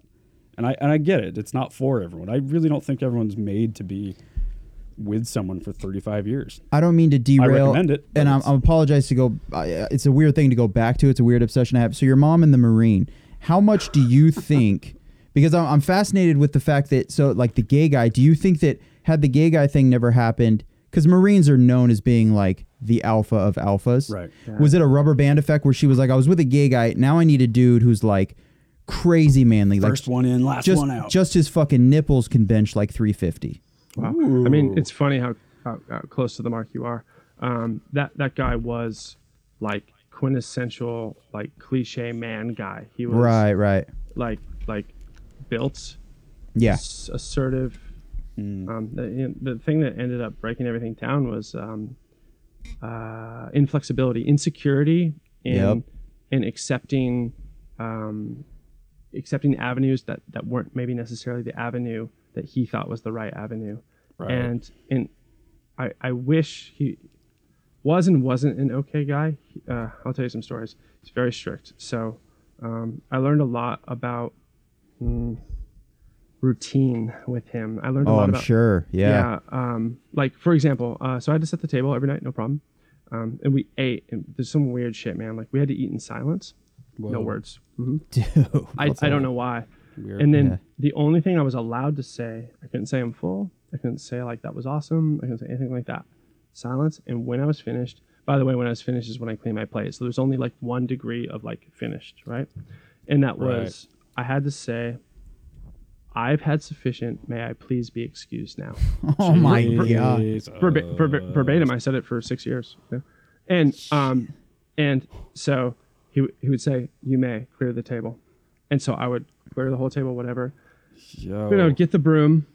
I would sweep the entire house with the broom, and like I was young. I was 10, 11, like whatever. Like this is when it started. And I'd sweep the whole house with the broom, and he would be like, "Do you think you did a good job?" I'd be like, I do. And I mean, dude, imagine answering that question when you're 10, but like, right. I was like, yeah, I do. And he's like, let's find out. And he would take off his shoe, he'd take off his sock, and he'd run his bare foot across every fucking inch of our little home there. Dude, and I hate this guy. Yeah. If he, fucking exhausting. Fuck this shit. It was hard, man. And if he found like a granule of, if he felt anything, do it again. Do it again. Yeah, and then it became the basement too. And so like that's how all my chores were. They were like, maybe that's why I'm like a meticulous engineer. I don't know, but like, right. Like that's no, I think it explains why you're you're a sweet guy. There's nothing about you that doesn't say sweet and loving, nurturing. I'm there for you. Yeah. But that's where that probably comes from. Maybe, yeah. Dude, psychoanalyze me. I certainly have no idea. Hopefully, but hopefully your son doesn't become that Marine guy. Oh my God. Right. It's like, my dad was so nice to me. Yeah. He was so sweet. Or I was gonna say, like, what wouldn't it be such a sick, like, Jordan Peele twist if really Jay became that guy? He doesn't want us to know that. Yeah. But Dean's upstairs. He's not watching Pixar. He's fucking. He's got him like renovating the whole upstairs. Dude. He's just in his diaper with like a hard hat on, like J-Mass is a disaster. straight doing work. Yeah, no, I don't buy it. Yeah, I'm with you, man. I had a very minor version of what you're talking, like minor compared to you, and like I hated it so much because even as a kid, I remember thinking like, dude, I am a kid. Like, let me go outside and be a dumbass and make mistakes. Like, right. I don't want to. And the thing is, you kind of called this guy out for the insecurity, and you can see it with the fact that he made you guys all do what he did in the service because he was so uncomfortable about the idea of assimilating to the normal shit. Right. Dude, I'm calling my parents right after this, and I'm going to tell them how much I love them. Yeah, for this real. Is insane. So how long did that marriage last with the Marine? So he was, they were together about 7 years. Oh, okay. So still decent. Yeah. It was long. Yeah. It was tough. By the end, it was pretty bad. And I ended up running away from home around 16 because basically I got grounded for a few years. So like that just meant like come home, do your chores. Whoa. Rewind. You were grounded for a few years? Oh, and guess what? Guess what? The only things that were in my room were a computer and a guitar because they were educational. That's all I was allowed. There we go. Whoa. That's all I was allowed to have. That's why you are who you are. Totally. Dude. Yep. And Yeah. I had like God those damn it, educational man. things. I could get guitar lessons. That was educational Jesus. and that type of stuff. I could go to school, but I had to come home. That was it. So obviously, as like a teenager, I was pretty not psyched on this. And I remember my friend Ed was like, yo, I want, like, he was like another, like, we're into video games and shit, and mid-teens. He was like, dude, like, I got really into, like, because I had so much computer experience, I got into hacking, and I got into, like, bulletin board systems and pirating and cracking and, like, all this crazy shit. Because I just, like, had nothing to do. So I, like, was secretly trying to download games, like disc by disc over the course of the night, and it would take me like weeks to get them because our connection was so slow. It was the mid-90s, you know? So I'd get them and we'd crack them, and I'd learn how to play them, and I'd had to hide them in like secret directories. Like literally in DOS 6.22 is my favorite operating system. Like, and if you hit Alt 255 in DOS, it makes what looks like a space, but is actually a secret character. And if you don't run Windows, which I didn't, and you just have your games hidden in a secret character folder, your parents probably aren't smart enough to go into your computer and learn like the secret syntax of DOS, so that like you can like put shit in like hidden folders that you need like a dedicated key code to get into. Right. Oh my God. Did you watch the movie Hackers? I don't know, actually. I'm It's sure. called Hack. It's super 90s. Yeah, I'm not sure. It's like, it's the corniest representation of hacking for sure, but it's a great movie. It's a lot of rollerblades. I thought I was a hacker because like my hackiest thing was I would use Methodist Tools. Did you ever fuck with that? I know what it is. Yeah, Methodist Tools 3.0. I would use that to log my mom's keystrokes so that I could, because back then it was, AOL was the shit, but it cost like per minute. So she would lock down the computer, and I would get her keystroke, so I'd figure out her password. Yeah. I'd get on there, and I'd just be hitting up girls So like I'm a midnight to 6 a.m. while she's sleeping. Of course, yeah. Oh, man. Yeah, well, that doesn't My surprise mom's me. paying like $20 a minute just for me to be like, hey, what's up? How you doing? Just like, well, fuck this AOL. This So is really brutal. expensive.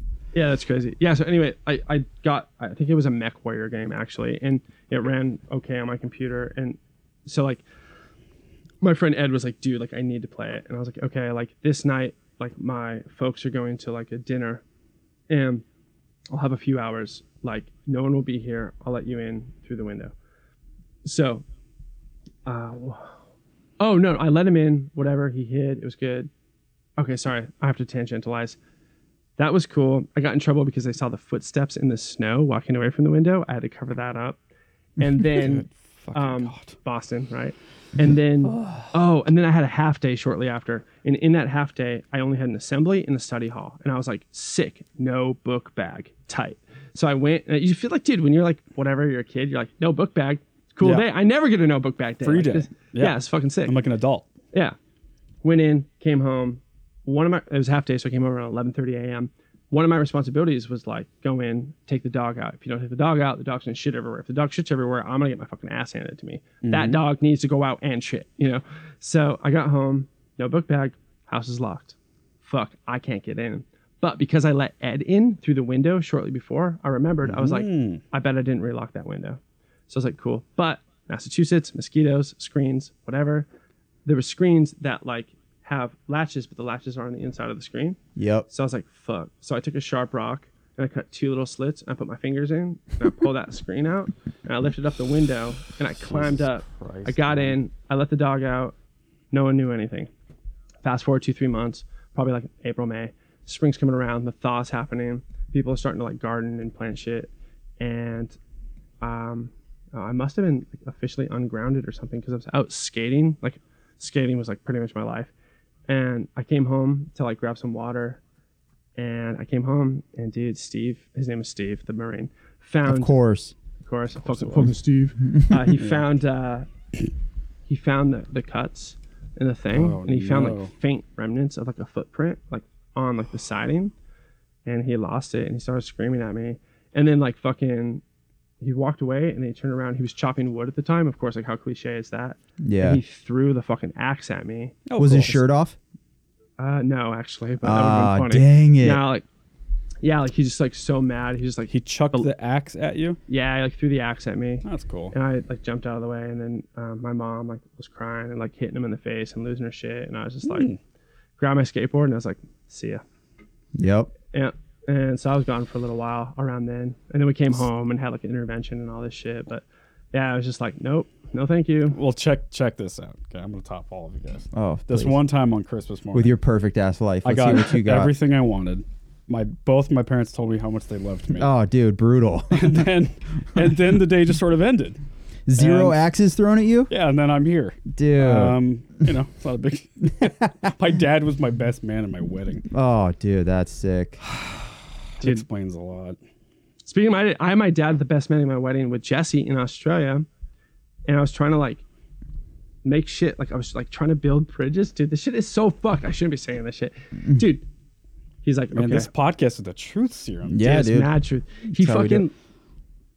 Dude, there's this perfect picture, and I'll talk about it in a second. Like, he did the best man speech, and he told a bunch of stories about Jesse and I, and all these conversations that I had had with him about like love and about other stuff, and all of it didn't happen.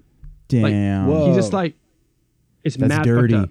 So he like went up like in front of his son and told a room full of people he doesn't know some shit that would make him look good. And just assumed, I guess correctly assumed. That What did you do while that was happening? You just looked at it? And... We have one wedding photo in particular where I'm looking at Jesse with like wide eyes, like, no, like this is all fabricated. And there's a picture of me going like this in my mouth.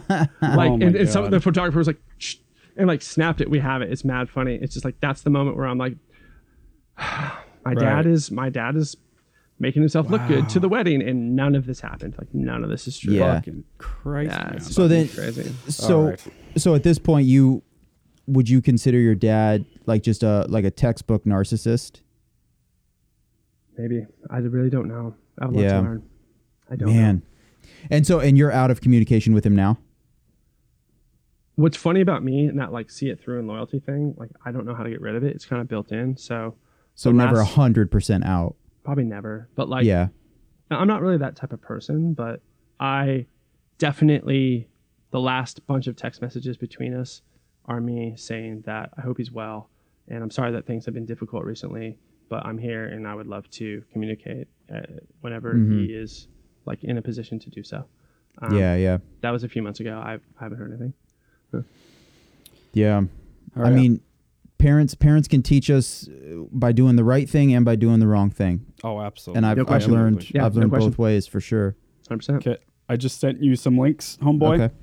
Let's for time's sake. Yeah, I know. We're like, dude, this is like gonna be the saddest, most fucking like. No, dude, transparency, dude. Man, I love it. Again, that's this podcast. Everyone that checks out the show knows that it's gonna go where it goes, and that's why they check it out. This is like some Tumblr cutter shit, like we're on right now. Like this is gonna be like, dude, it's super valuable, man. And I think like, obviously we have a heavy music industry-based audience for sure, but not everyone plays in a band. Not everyone is a producer or involved in the industry. True. And even if you are, like, this is a lot of people's story. Most people have a fucked up childhood.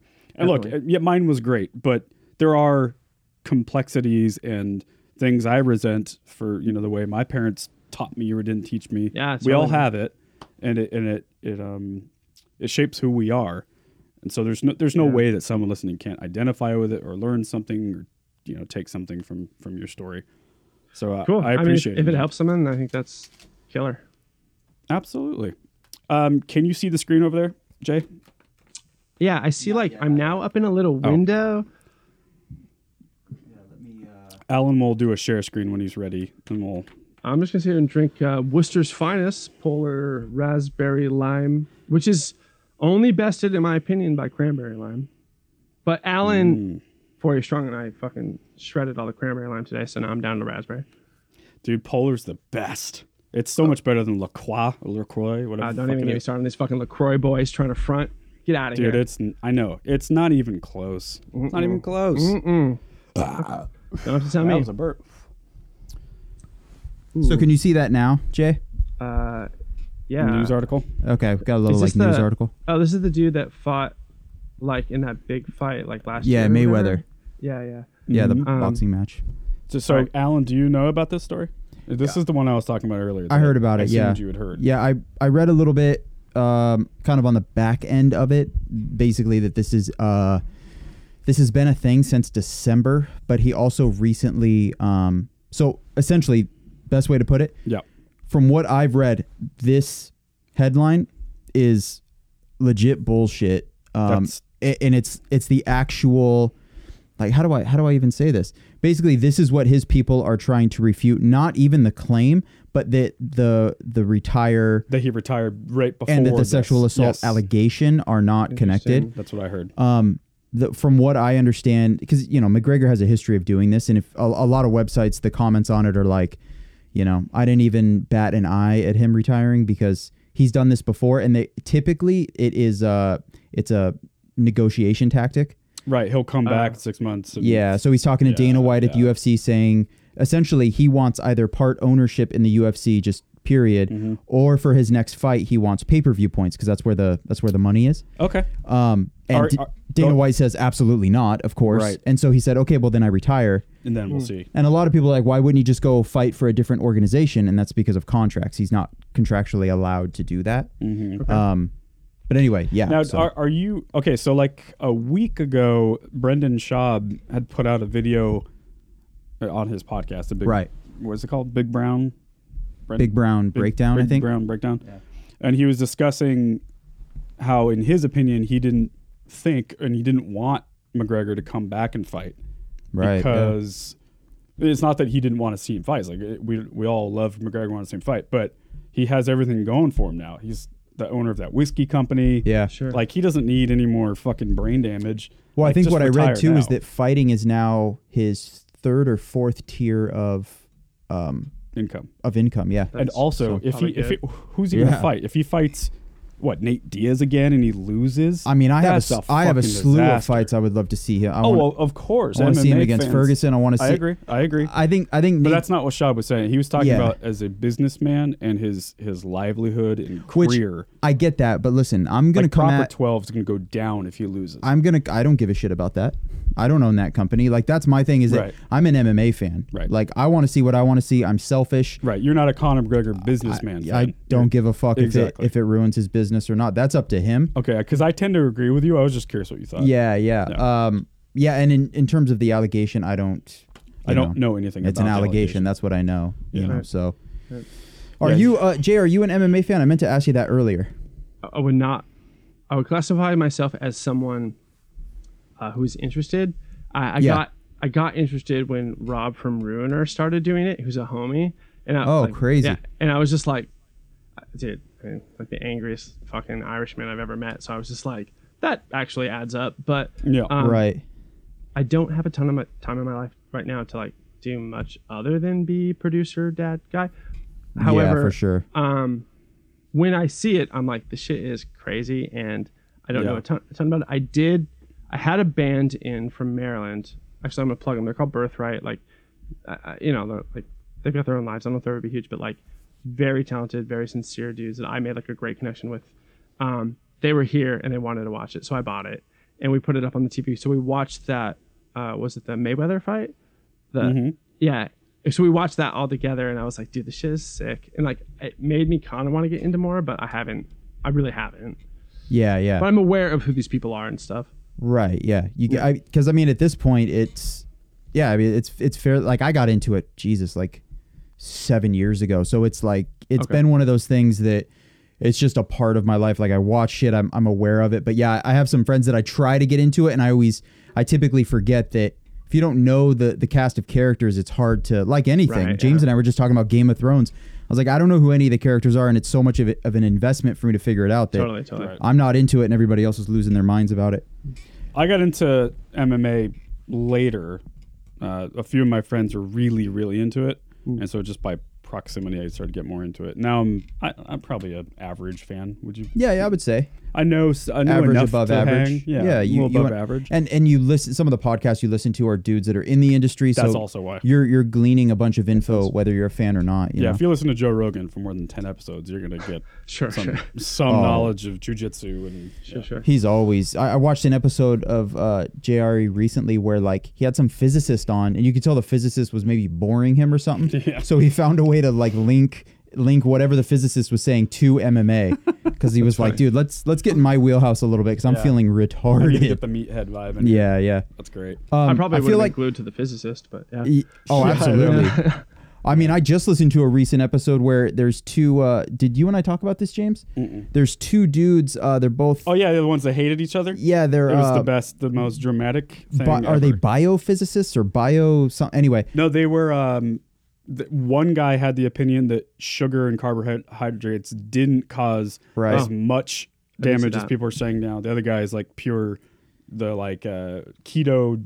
diet. And they're both debating. Crazy intelligent, crazy smart, and mocking each other. So like they're 13. Unhelped. Their communication skills were the worst. Dude, I listened to the entire 3 hour. I loved it. Yeah, it was like two of the guys in the Eagles talking. They fucking hated each other. Yeah, it was like it was amazing. It was like if Jerry Springer filmed one episode at Harvard. It was That's so awesome. Dude, I looked up like just a brief history of those two. Yeah, and they've been going at it for like a decade. Yeah. There's history. Yeah. They were close friends like a decade ago. They've done a couple debates. Like it was great. All right. A lot of sexual tension. I'm sure. The next thing, I don't even think I'm going to share. I just figured I'd read it off this so that we can do our thing here. If it's just an article. Yeah. It says, woman sues cemetery after sinking waist deep into her parents' grave. Yeah, I don't really remember what that means. It says, an Irish-American woman is suing a cemetery for $5 million after sinking into her parents' burial plot, which that's almost like the headline. Why do they have that there twice? So Joanne Collins, 64, was visiting her parents' grave at the St. Charles Resurrection Cemetery in New York in 2016 when she was swallowed waist deep by a sinkhole. Jesus, mother of God. She was fixing a wreath by the headstone when she began to sink. She fell forward and smashed her head on the tombstone and cracked a tooth, according to her lawyer. Ooh, that's fucked up. I mean, that's like the worst day ever. Oh, she had to grab onto the sides of her parents' tombstone as she sunk deeper into the ground. She screamed for help, but no one could hear her. I shouldn't be laughing, but that's fucking unreal. Yeah. So if anything, her complaint then is like just poor upkeep of the. Because I mean, you shouldn't be. What is going on? I mean, like that's the question. Like, at this point, you have to get into like what is the. I own a couple buildings in Worcester, Mass. I'm a landlord, like whatever. So like I am versed in like understanding code and like understanding what my obligations are as far as the law goes in terms of like upkeeping stuff to a certain degree, right? Right. But, like, so the question isn't like I don't think anyone would dispute like sinking into your parents' grave is fucking traumatizing and like maybe awful. Not something you can recover from.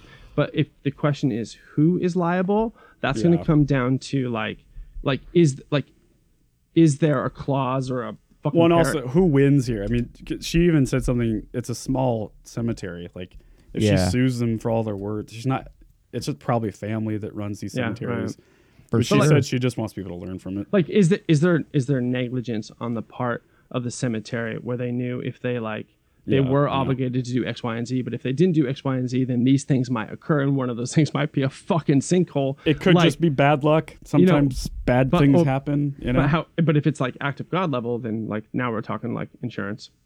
Yeah. Exactly. Yeah. Yikes. Jeez Louise. Either way, the poor bitch. I know, poor. No shit, dude. Yeah, that is rough. Can't imagine. You're there grieving for your dead parents, and then you start falling into the grave where they are. Yeah, that is crazy. It's like an Indiana Jones movie or something. Like, I love tacos, and I'm like not even trying to fall into a sinkhole of tacos. No, you know what I mean? Like, not at all. Yeah, Ever. Yeah, maybe though. I don't know. Other thing we got is FBI reviewing why charges were dropped against Empire actor Jussie Smollett. Yeah, this one's very interesting. It is. I mean, I feel like it's one of those things that, they can't prove it happened to him, and they can't really prove that he orchestrated anything. But at the same time, they can prove a lot that he did make it all up. Well, they were in contact with the two individuals that he quote unquote hired, right, for $3,000. Can you quickly bring me up to speed on this? Dude, this proves how out of touch I am. I would just sit down here and make records. Are you familiar with the initial story of does that name ring a bell? So the name I've heard, and people say it to me as though the thing, and I'm like, I just nod and go yeah, but I don't know, honestly. Yeah. Because I guess it sort of has been the thing. I suppose. I don't know. Big story for sure. Yeah, I'm also not super keyed into current events, but essentially he was Jussie Smollett he was an actor on the show Empire, which I'm also grossly unaware of, but I believe that it's a thing. In fact, I've never met anyone that knows that show. No, yeah. That watches the show. I kept thinking people were just shortening Boardwalk Empire with Steve Buscemi. God. That show has to be done, right? Yeah. Anyway, he basically just made a claim that two individuals attacked him at 2 a.m. in Chicago, I think it was. Okay. They were screaming MAGA while putting a noose around his neck and pouring what he believed to be bleach all over him. Two white guys wearing MAGA hats and screaming, "This is Trump country." Right. And but then, some suspicious... He's a black guy. He's a black dude. A black gay guy, too. Oh, okay. I didn't know that part.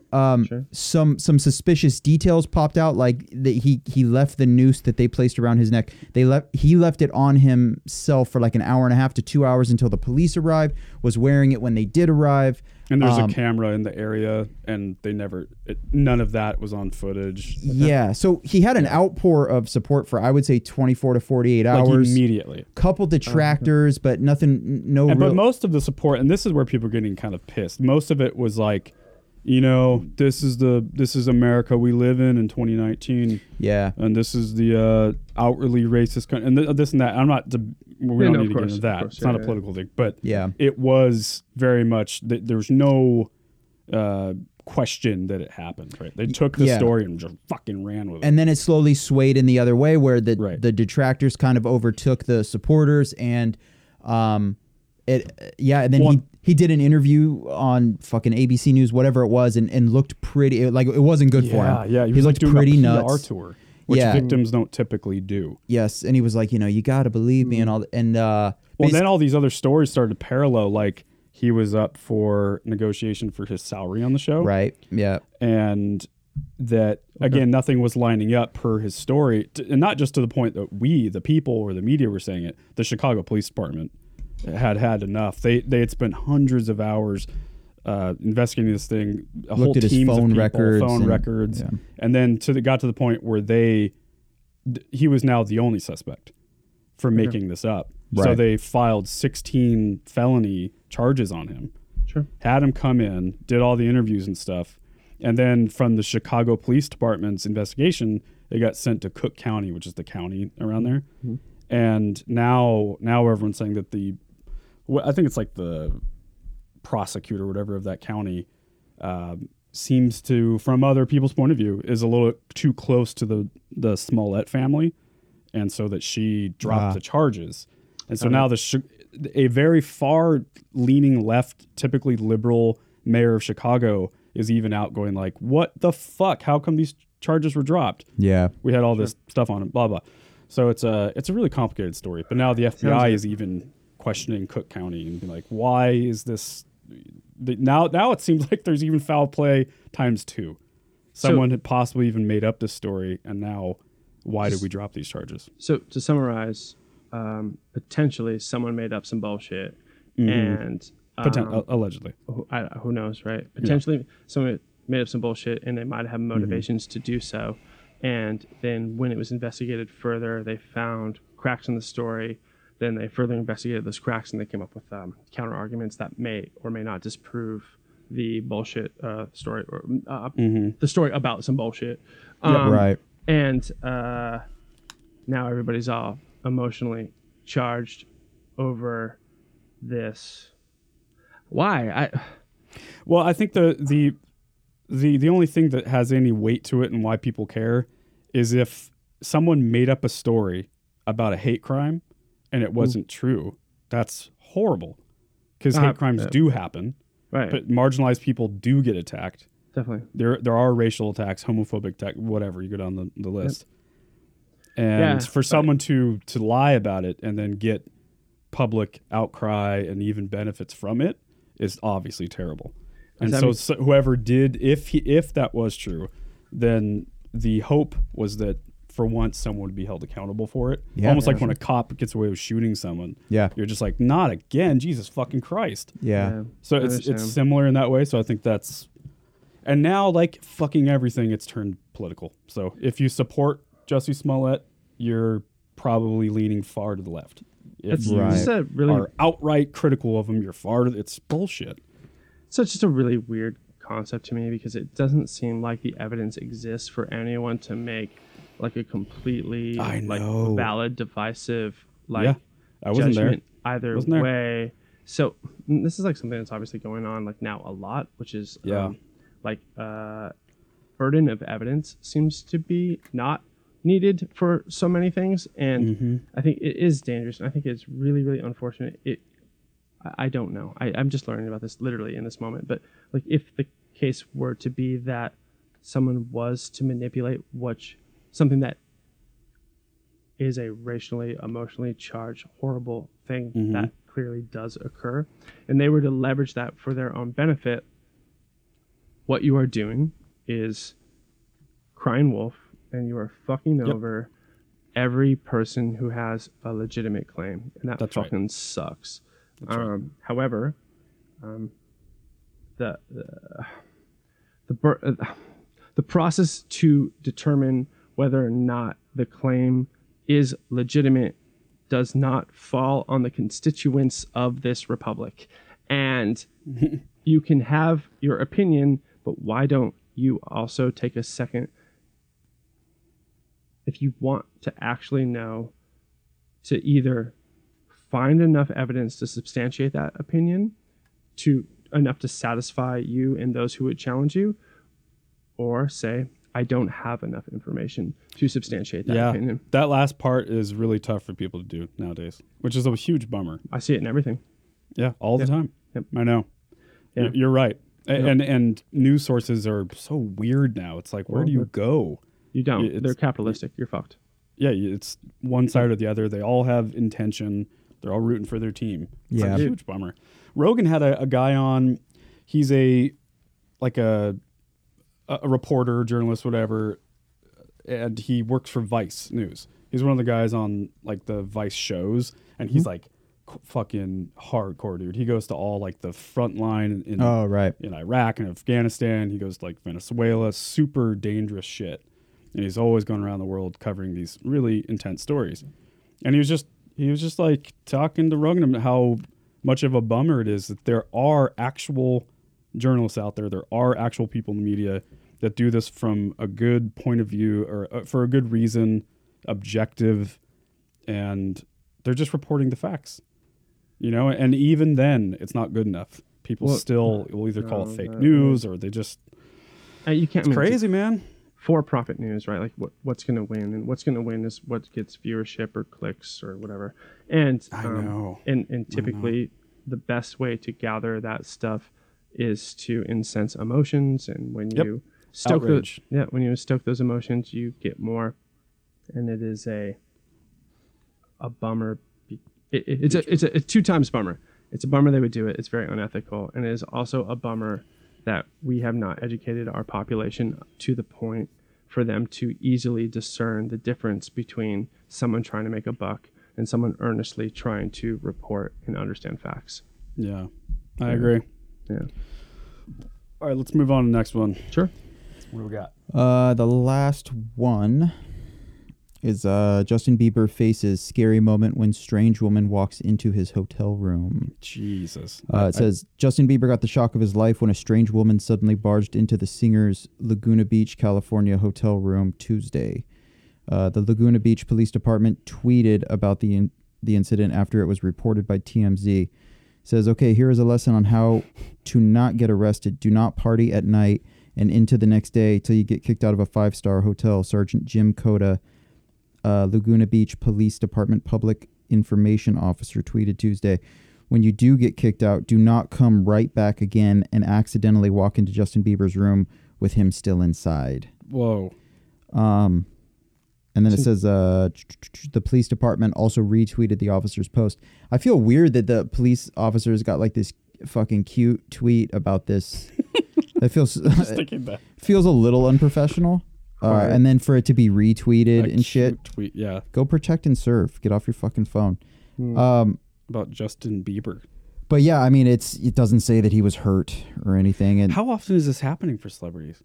I mean, this is the second time it's happened with him that I know about for sure. Last week, Taylor Swift had some like a repeat stalker, some guy that's already broken into her house twice before. Well, and this woman doesn't even sound like she was a stalker. I think she was fucking blackout drunk or severely hungover. Right. To where she just was walking in and could who happen knows, to anyone. Maybe his room was near hers or some shit. Whoa. I mean, that doesn't make it like, that doesn't make it not a dumbass fucking and likely illegal thing to do. It just means that your motivations might not have been as malicious or illicit as others would like to think they were, just because the person of whom's room did stumble into happened to be a celebrity. Like or it's a combination of the two. It easily could be. It could be the drunk part could be a veil for the fact that like it, maybe she got wasted because she gathered the courage to break into Justin Bieber's room. Right. Yeah. It's hard to say. However, I mean, Justin Bieber, very successful individual. So as far as I hear, hasn't hit me up for recording. Bieber, I'm here. But ultimately, like, we're all citizens, right? So I mean, I would treat it as though they broke into my room. I mean, absolutely crazy. Yeah. All right, so that was it for currents. He's probably got like a better room than me, so for sure. Oh yeah, I would imagine. I would imagine. Yeah. God damn it! I mean, and this is like an old thing. Everyone always talks about this, but can you imagine what it would actually be like to be, however old he was when he first got famous? What was he, like 16, 15, even earlier? Yeah. I think Usher discovered him or some shit when he was like 13. I mean, come on, and you get all that money and fame. Yeah. How do you not become that guy?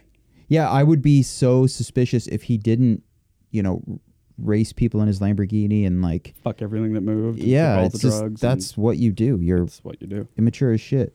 I would imagine that he has difficulty finding an honest sense of community with people that he can trust, and because people have so much to gain by associating with him. And maybe early on, when he was a little bit younger and early on to his success and a little bit more naive, and probably he has under his belt at least a couple situations where he felt like he was like good, like with someone.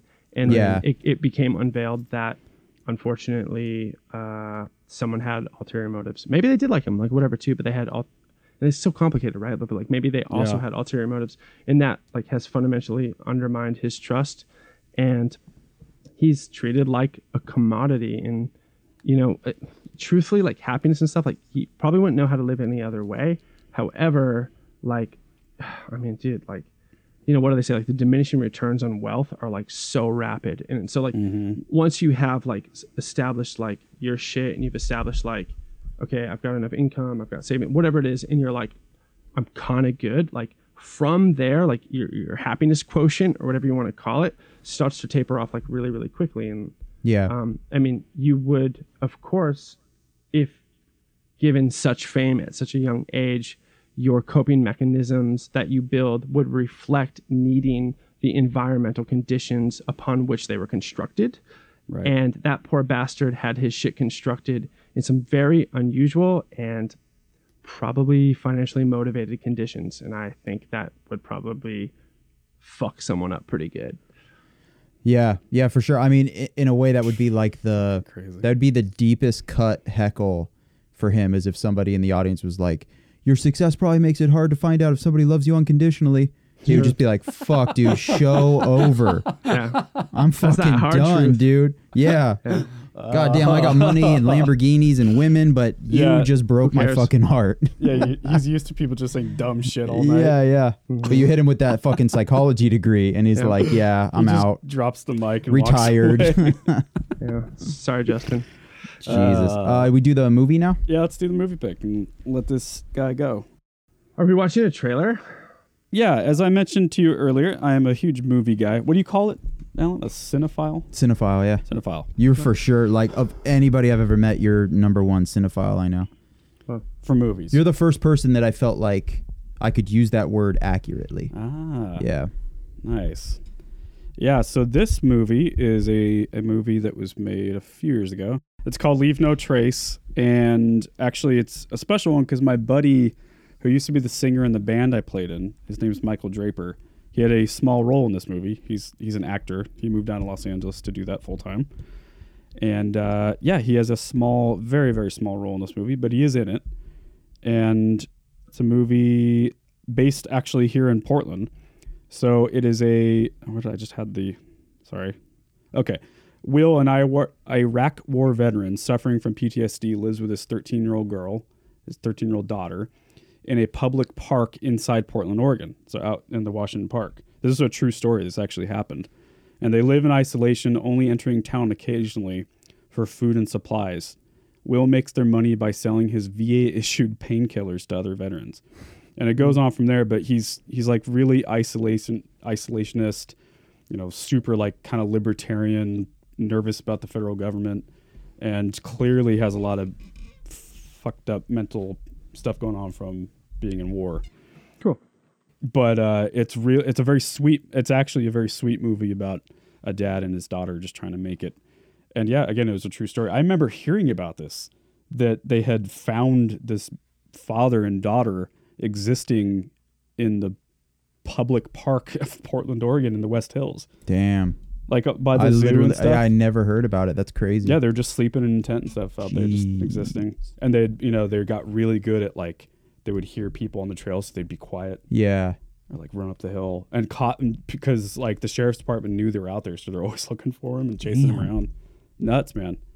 And it's just a story about that and veteran culture and what our government and what we as people do with veterans. And yeah.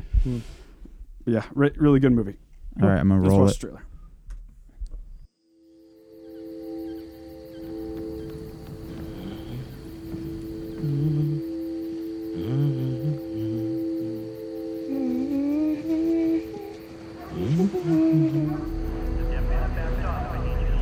It's not a drill.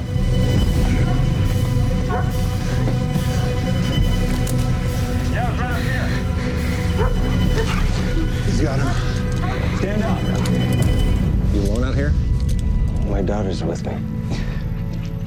Dad? Let's go. Can you tell me where you live? In the park? There's 435 questions. Respond true or false to each question. Who taught you how to read? My dad teaches me. You're actually quite a bit ahead of where you need to be. I wake up rested and peaceful most mornings. True. My day-to-day life is full of things that keep me interested. True. I have nightmares or troubling dreams. Was your dad in the service? He was. Do you feel safe living with your dad? We didn't need to be rescued. Your dad needs to provide you shelter and a place to live. He did. It's not a crime to be unhoused, but it's illegal to live on public land. We have found an option. Are we gonna be okay here? We can still think our own thoughts. Keep pedaling. Look where you want to go. School is about social skills, not just intellectual ones. I think it might be easier on us if we try to adapt. We're wearing their clothes, we're in their house, we're eating their food, we're doing their work. We have adapted. Pick your things. Did you even try? 'Cause I can't tell. Somebody said it's unspeakable love to me. Where's your home? With my dad. I don't want to leave. Same thing that's wrong with you isn't wrong with me. Where are you guys headed? I don't think we knew where we were going. It remains to me.